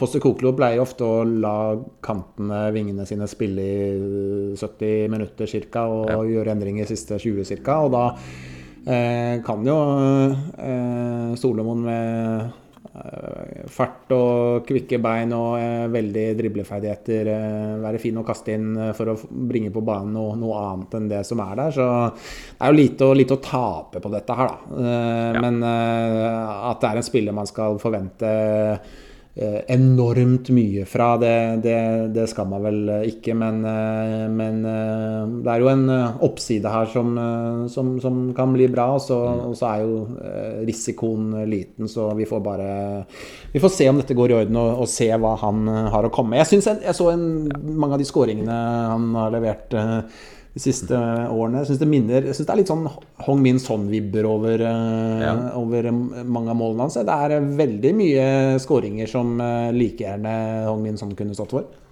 Ja, det er sånn kutt innover i banen og skrudd den i lengste, som sånn har gjort ganske mye, så nei, han er akkurat det på plass, og så er det jo så gøy at en fan som kan drible i stallen, det er jo alltid litt kjekt å kunne ha, og som jeg nevnte så kan han jo komme inn som innbytter og levere derfra og gjøre en forskjell fra benken, så nei, vi får bare se hva som skjer, og som du sier, risikoen er veldig, veldig liten, så det er jo en sjanse det går an å ta, og hvis han ikke er god nok, vi ser det allerede første måneden eller første sesongen, så går det an å selge han for profit også.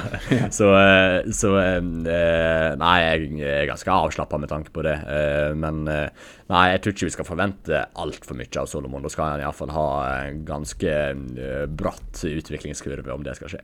Ja, spillestilen hans er det lov å si at han har litt Aron Lennon over seg, litt tobeint Aron Lennon. Ja, sånn driblesterk, men ikke så mye produksjon, på en måte. Ja. Bare sånn ekstra. Solomon er jo veldig driblesterk og enorm akselerasjon på de første meterne, og det er jo litt den der Lennon-style over han, er det ikke det? Jo, kanskje? det er jo det, men det som er spennende med Solomon, da, er at hvis han klarer å få til det movet som han jo gjorde en god del på våren nå, at han klarer å skjære innover i banen og skyte i lengste. Han har jo på en måte akselerasjon og dribleferdighetene til å kunne gjøre det. Hvis han klarer å fortsette å gjøre det, selv om forsvarsspillerne er obs på det, men hvis han klarer å gjøre det såpass bra at det er ganske vanskelig å stoppe, uansett om de vet at han skal gjøre det, så kan det begynne å bli ganske spennende, for han virker som han er på en måte låst inn akkurat det movet der. Det ligger så langt tilbake i hjernebarken at det er rent instinkt, rett og slett.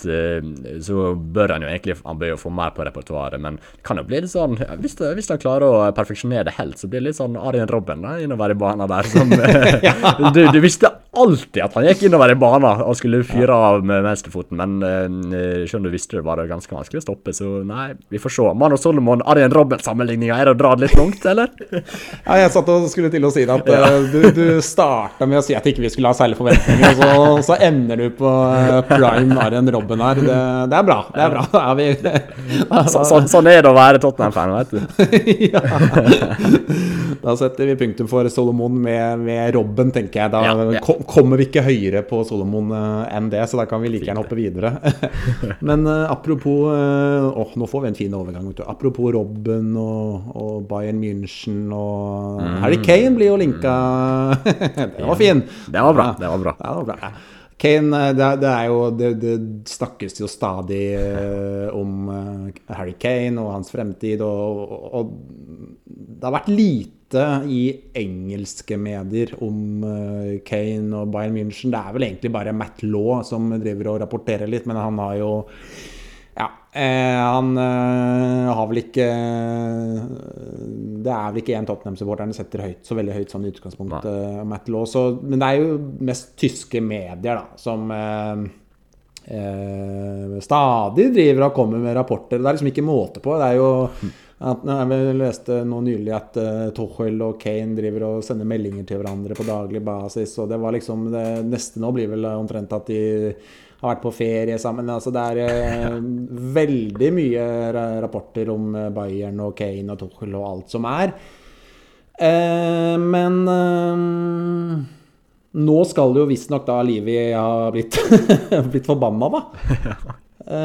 Fordi at Bayern har drevet og snakket med Kane uten tillatelse.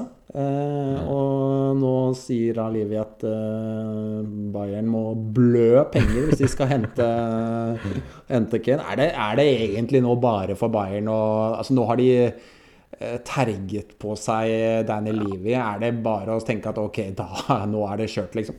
Ja, altså det er en mann du ikke vil terge på, det ser vel Daniel Levy strengt tatt.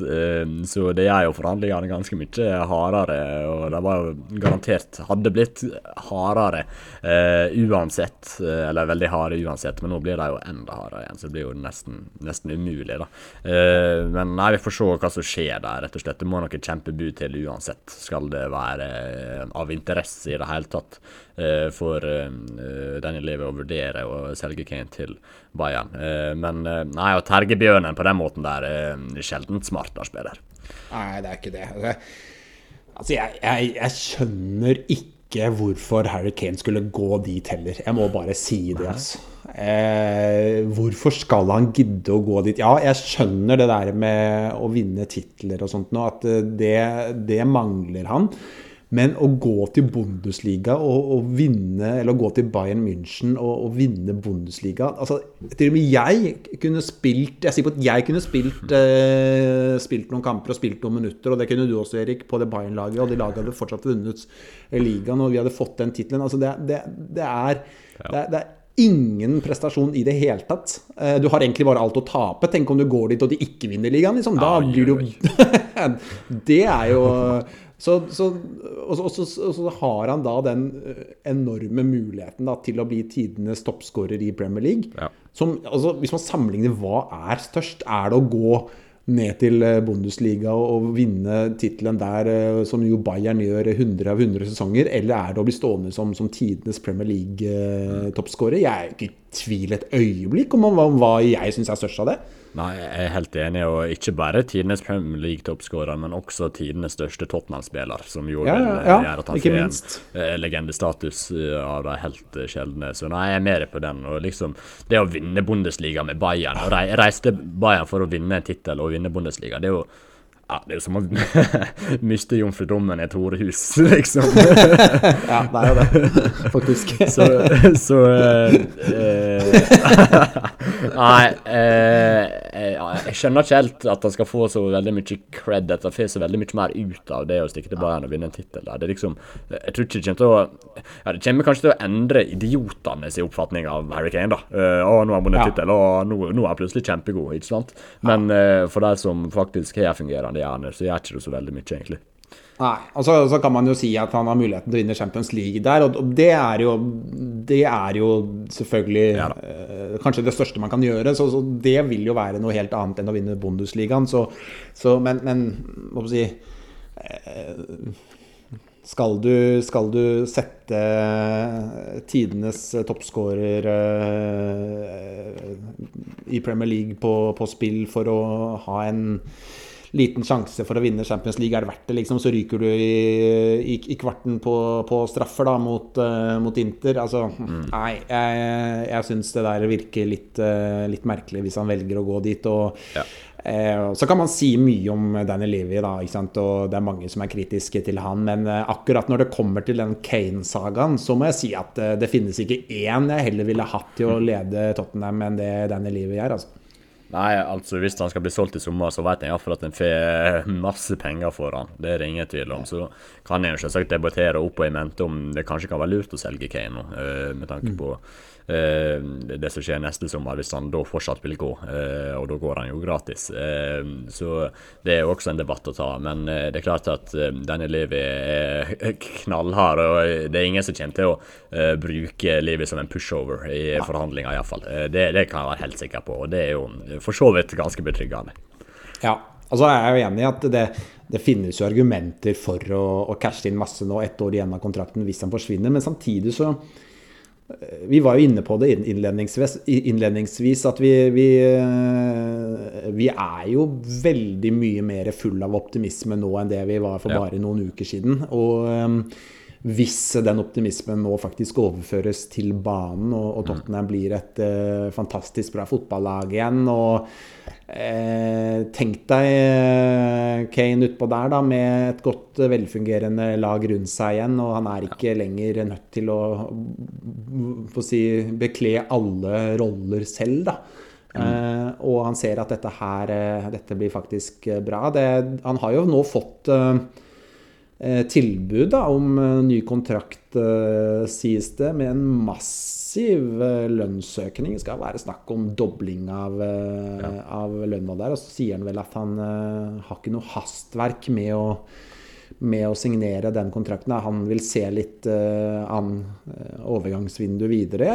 Det må jeg si at jeg liker litt egentlig. Ja, egentlig. Og så, som du sier, det kan jo hende optimismen blir såpass stor utover sesongen også, at det blir helt naturlig for Kane å signere en ny kontrakt. Jeg vet jo aldri, og jeg føler det Levy prøver på nå. At han avventer situasjonen litt, prøver å ikke selge nå i sommer, og håper at stemningen rundt klubben, at laget gjør det bra, og at den påvirkningen det vil ha på Kane er stor nok til at han signerer en ny kontrakt i løpet av sesongen. Jeg synes det virker som strategien er akkurat nå. Det er jo risikabelt, og det kan koste Tottenham ganske mye penger og langt og gratis kontra det å selge nå i sommer, men det kan jo også være verdt det hvis han plutselig signerer en ny kontrakt da. Ja, og så er det jo de aller mest skeptiske og negative, de frykter jo nå at det er Kane-pengene som brukes til å hente Maddison og kanskje Tapsoba eller Van de Ven og sånt nå.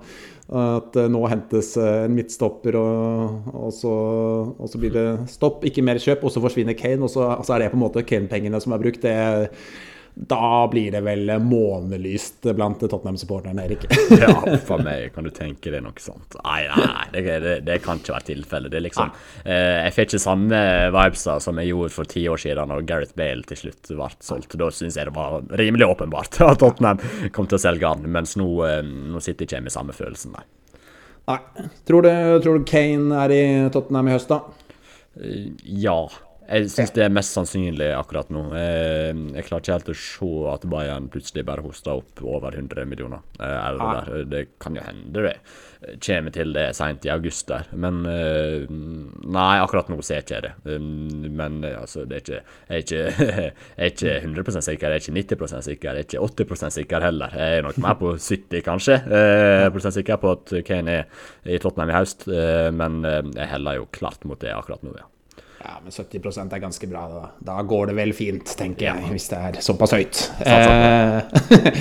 Men ja, vi skal følge situasjonen rundt Kane videre. Vi utover sommeren. Siste ord garantert ikke sagt der, men vi tenkte vi skulle ta for oss litt kort om et par spillere som i klubben, som det også har vært litt rykter og spekulasjoner rundt. Vi kan starte med Højbjerg.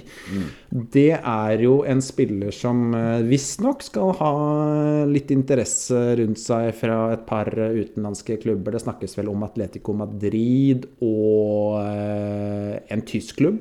Ja. Det vel det som har vært nevnt i dag i hvert fall.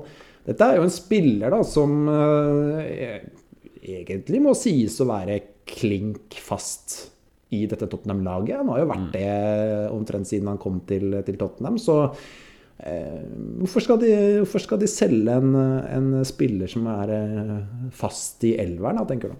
Ja, nei, det et godt spørsmål, men det har jo litt med den spillestilen som kommer til å bli implementert av Postecoglou nå da, og Højbjerg har fått en god del kritikk for å ikke være progressiv nok i spillestilen, ikke tørre å være, spille av press skikkelig når han har fått det, og det kommer til å bli krevd av den spilleren som havner i nummer 6-rolla på midtbanen, djupast på midtbanen der. Vi var jo litt innom det at flere spillere så havner litt mellom to stoler i forskjellige roller i dette potensielle Postecoglou-systemet. Og Højbjerg også der at han ikke passer spesielt bra inn i noen av rollene, egentlig. Og så det klart at jeg synes Højbjerg har fått for mye pes de siste årene, at han generelt sett har vært veldig, veldig bra, egentlig. Men så det noen svakheter i spillet som gjør at det kanskje kan være lurt å selge nå, og så det jo, det må jo nesten være siste sjansen her til å kanskje kunne cashe inn en god del på Højbjerg, at den får et bra bud nå denne sommeren. Han fyller jo 28 i august, så han har ikke 15 år igjen i bransjen, for å si det sånn. Nei, det kan være fornuftig å selge Højbjerg nå, selv om jeg synes han vært et veldig verdifullt medlem av stallen, som stort sett har levert bra så lenge han ikke blitt utbrent og spilt for mye. Nei, det kan fort være fornuftig å gjøre det med tanke på den spillstilsendringen som skal innføres i Tottenham. Ja, hvis du ser på alder, han har vel 2 år igjen av kontrakten.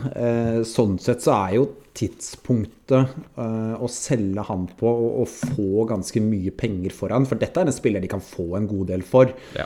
Det jo egentlig optimalt, og jeg mener jo dette en spiller det mulig å oppgradere. Jeg også har sansen for Højbjerg, og jeg tilhører vel egentlig den delen som liker Højbjerg ganske bra, og synes han får litt for mye ufortjent pepper, men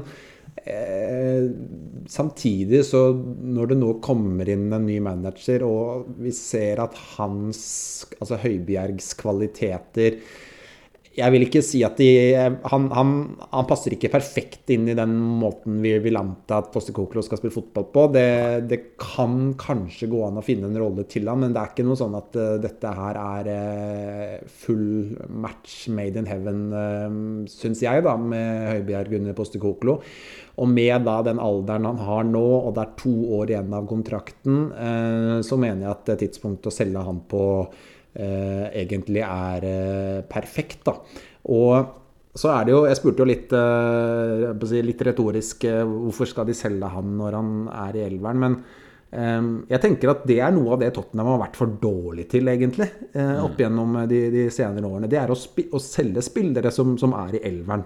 Og så høres det kanskje litt rart ut, fordi man tenker jo at de som I elveren, de må man jo beholde, og de jo på laget av en grunn, men jeg tror det der noe av det som det en kunst som noen klubber veldig, veldig gode til, og som jeg synes Tottenham har vært for dårlig til. Det å selge spillere som faktisk I elveren, spillere man vurderer som ganske viktige, men som det mulig å oppgradere. For de spillere som I elveren, og som I en bra alder I karrieren, det spillere det mulig ofte å få ganske mye penger for. Dette spillere det mulig å oppgradere, og det også noe med dynamikken, for hvis vi ser nå på de spillerne Tottenham forsøker å kvitte seg med nå I sommer da, ikke sant? Ta for eksempel Dyer, Sanchez, Tanganga, det spillere som måtte ha falt ned på et nivå hvor alle, på en måte, alle enige om at disse ikke gode nok. Dette spillere som må vekk. Det liksom ingen tvil, de som må vekk. Og det samme kan du si med Dele Alli, ikke sant? Altså, det ble jo kom noen rykter om store bud på han da han var veldig god I Tottenham, og selv også etter at den nedturen startet faktisk, ikke sant? For det var jo en nedtur som skjedde over tid der, og selv etter at det begynte å gå gærne veien, så ble det snakket om ganske store penger for han. Og det veldig lett selvfølgelig, og hvis man skal bruke det eksempelet, så det veldig lett å sitte og si nå at de burde solgt han da, ikke sant? Altså det var nok ikke så mange som var så gira på det da, men at de kunne solgt han for 50, 60, 70 millioner når ting begynte å gå gærne veien. Men det som poenget da, det jeg sier at det noen klubber som veldig gode på akkurat det der, og selge unna spillere som I elveren. Manchester City synes jeg et av de aller beste lagene på det. Altså, se på plutselig nå så var det Cancelo ute da, ikke sant, I vinter. Og så var det sikkert noen greier der og sånt, men ok, men da han var jo en av de som var mest fast I dette laget her, ikke sant? Og så får de inn noe annet der, og det har jo vært sånn kanskje nå, ikke sant, nå jo Gündogan forsvinner nå I sommer, ikke sant? Han var jo fenomenal utover andre halvdel av sesongen nå. Så får de inn, det Kovacic de har hentet der, ikke sant? Manchester City, altså. Så det der, jeg tror dynamikken I et lag blir best hvis du klarer på et eller annet vis å selge spillere mens de fortsatt gode nok, men det mulig å oppgradere til noe bedre. Ja, men det helt sant, og det veldig, veldig godt sagt, og det veldig mye som tyder på at utifra det resonemanget og alt som med å påvirke situasjonen, så det veldig mye som tyder på at dette her rett tidspunkt å selge Højbjerg på, og at dette blir et rett salg på den måten, både med tanke på kontraktslengde, alder, spillestil, alle de fasettene der med på å si at ja, ok, nå kan vi få ganske mye penger for han. Dette muligheten vår for å gjøre et bra salg. Så nei, det virker fornuftig, Lars Peder, som du sier, Tottenham har vært alt for dårlig på å gjøre det, og jeg prøvde å bare holde det på absolutt alle nesten, hele tiden, og det nå Peder blitt alt for lenge I klubben også, så nå det på tide å vise at de smartere og har lært av sine feil, og da det fort rett å selge Højbjerg nå. Ja, det blir fort det. Ja, jeg synes Liverpool også en stund var veldig gode på den biten der, men så har de havnet litt bakpå igjen, og da blir det sånn at nå må de plutselig, for eksempel midtbaneposisjonen nå, så må de plutselig, det blir liksom desperat da, at nå må de ha 2-3 nye spillere I en posisjon der, og det helst det man skal prøve å unngå da, at hvis man har en veldig god dynamikk på det med spillelogistikk, så slipper man å måtte gjøre veldig mye og hente veldig mange spillere et vindu, så nei, det skal bli, jeg håper litt at Højbjerg drar faktisk, selv om jeg fan av han, så tror jeg det kan være bra for klubben nå. Fra en midtbanespiller til en annen, Ndombeles, ble jo sett melde sin ankomst etter ferien I Nord-London, kom tuslende ut av bilen der med hetta godt tredd over hodet. Det gikk ikke veldig fort, synes jeg, på vei mot inngangsdøra. Har vært noen bilder av han fra treningsfeltet. Om han var bare litt uheldig med vind og t-skjorte, eller om han... Ja, hva syns du om det vi har sett av Ndombeles, det være seg på vei fra bil til inngangsdør, eller på treningsfelt, eller hva det nå i sommer, Erik? Ja, det er kanskje ikke sett helt bra ut, men jeg synes det er blitt overdrevet alt for mye av Twitter, altså.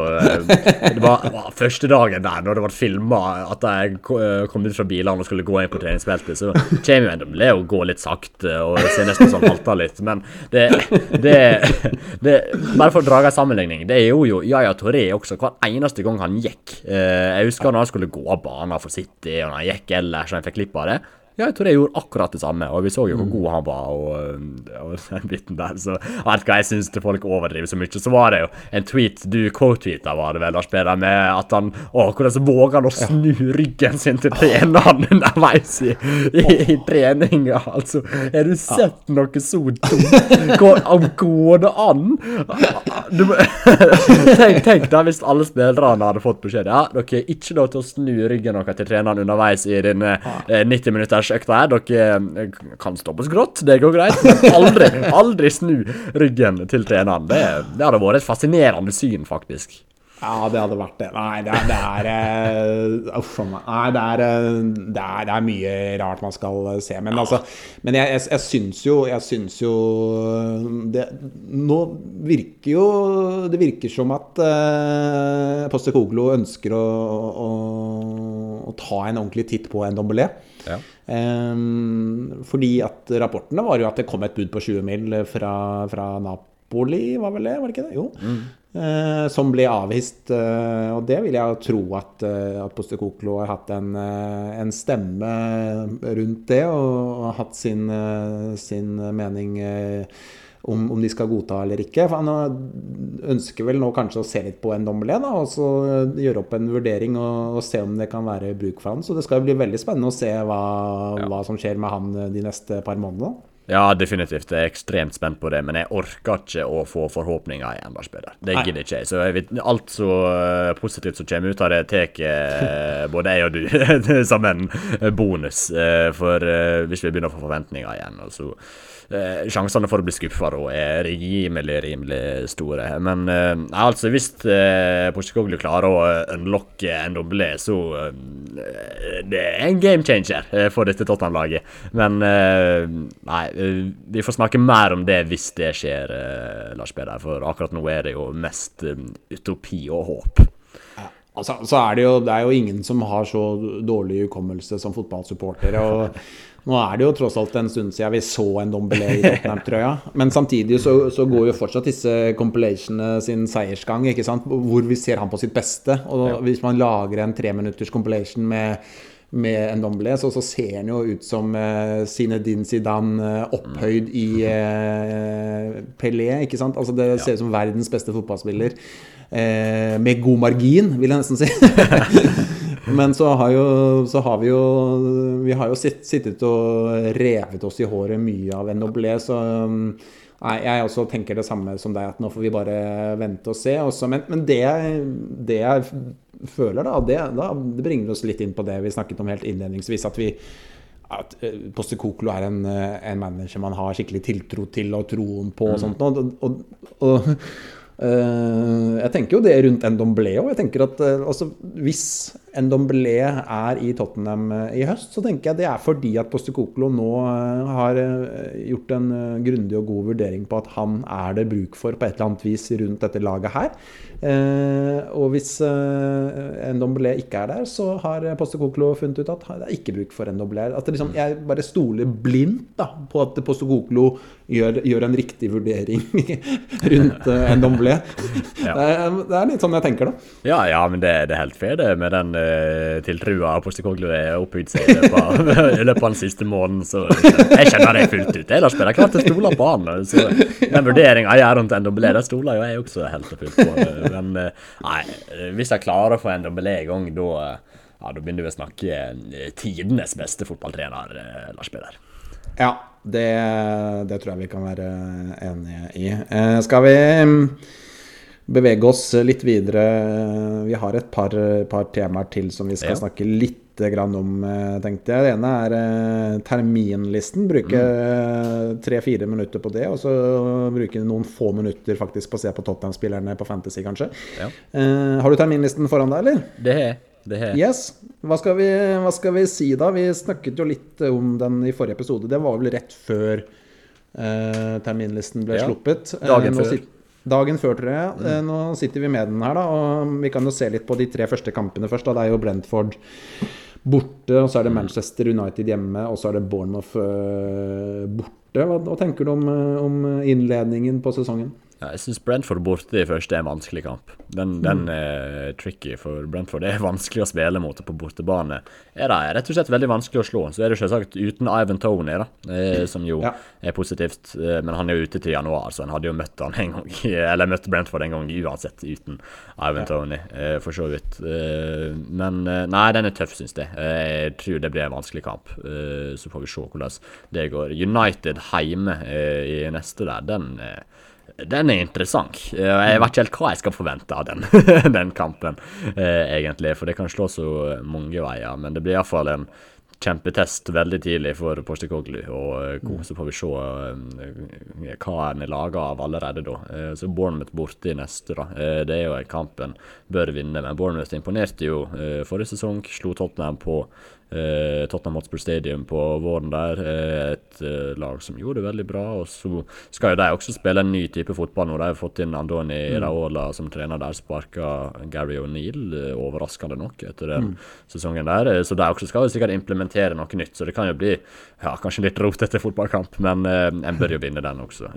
Så starten den Brentford borte skriker litt poengtap, jeg skal ikke lyge, den gjør det, men ellers så starten ganske grei. Jeg møtte Burnley borte neste etter Bournemouth borte, og så Sheffield United hjemme, så de første 5 kampene de jo egentlig ganske greie. Ja, men jeg enig i at Brentford borte tøft, men samtidig det ikke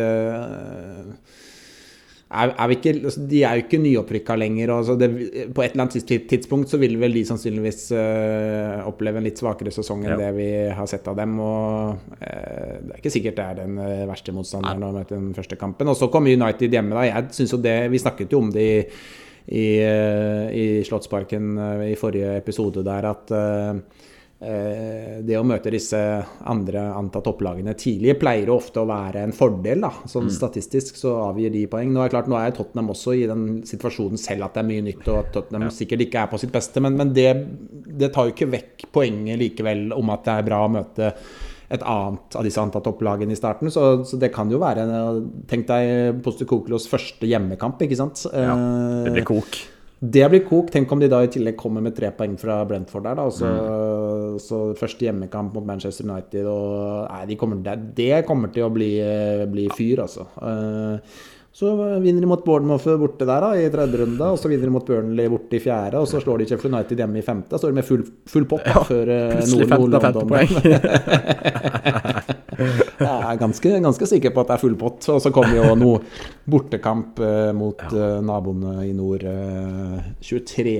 september. Nei, men jeg synes det vanskelig å lese så mye ut fra sånn terminliste, men verdt å bite seg merke i den første hjemmekampen, synes jeg, mot United. Den blir hyperinteressant, altså. Ja, virkelig. Men hvorfor det alltid sånn at Tottenham skal møte Arsenal borte, at det det første Nord-London-derby for sesongen, og så det Tottenham som på hjemmebane på våren? Det jo vår sånn i over 10 sesonger på rad nå. Har det? Ja, jeg tror det. Jeg las noe om det på Twitter. Det vel siste gang det ikke var sånn, var i 2011, eller noe sånt. Så det et eller annet der, men jeg vet ikke hvor mye påvirkning det egentlig. Men hvis du teker terminlista ellers da, så det jo en periode som skiller seg veldig ut i april-mai der.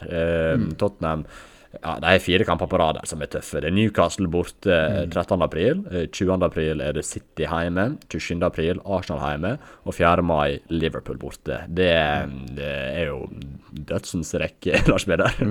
Ja, det det virkelig. Det kan jo både være på å si fordel og ulempe. De har mulighet til å Hvis de høyt oppe på tabellen der, så har de muligheten til å ta poeng fra lag de kjemper med på tabellen. Så det får det. Men så det klart det tøffe kamper da. Altså, men det jo både City og Arsenal hjemme der da. Og så Liverpool borte, Newcastle borte. Så roer det seg litt med Burnley og Sheffield United i de 2 siste. De avslutter borte igjen da. Det synes jeg også de har gjort ganske ofte egentlig de siste årene. Det sant. Nei, men ellers så når jeg ser gjennom hele terminlista og bare tar en titt på alle kamper og sånt, jeg synes jo egentlig sånn totalt sett ser det ganske enkelt ut. Famous last words. Uffa meg. Jeg synes jo dette her den tøffeste Premier League på lenge da. Men, jeg synes det så gøy da liksom. Jeg synes dette bør jo være grei skuring. Men husk på nå skal vi spille mer ekspansiv fotball. Klarer vi da å opprettholde den 6 poengene som en alltid får mot Manchester City når en ikke skal legge seg så langt bak på og skal prøve å spille litt mer underholdende og litt mer angrepsvillig? Ja, det et godt spørsmål. Jeg ser for meg at Tottenham kommer til å ta flere poeng kommende sesong enn de har gjort på en stund, men de tar færre poeng mot City. Ja, det tror jeg. Jeg tror mye av det som har gjort at City har slitt så fælt med Tottenham, at Tottenham har spilt den fotballen de har gjort de siste årene. Det kommer de jo ikke til å gjøre i det hele tatt. Jeg tror det større sjanse for at Tottenham går på noen skikkelig smeller mot Manchester City kommende sesong enn at de faktisk slår dem.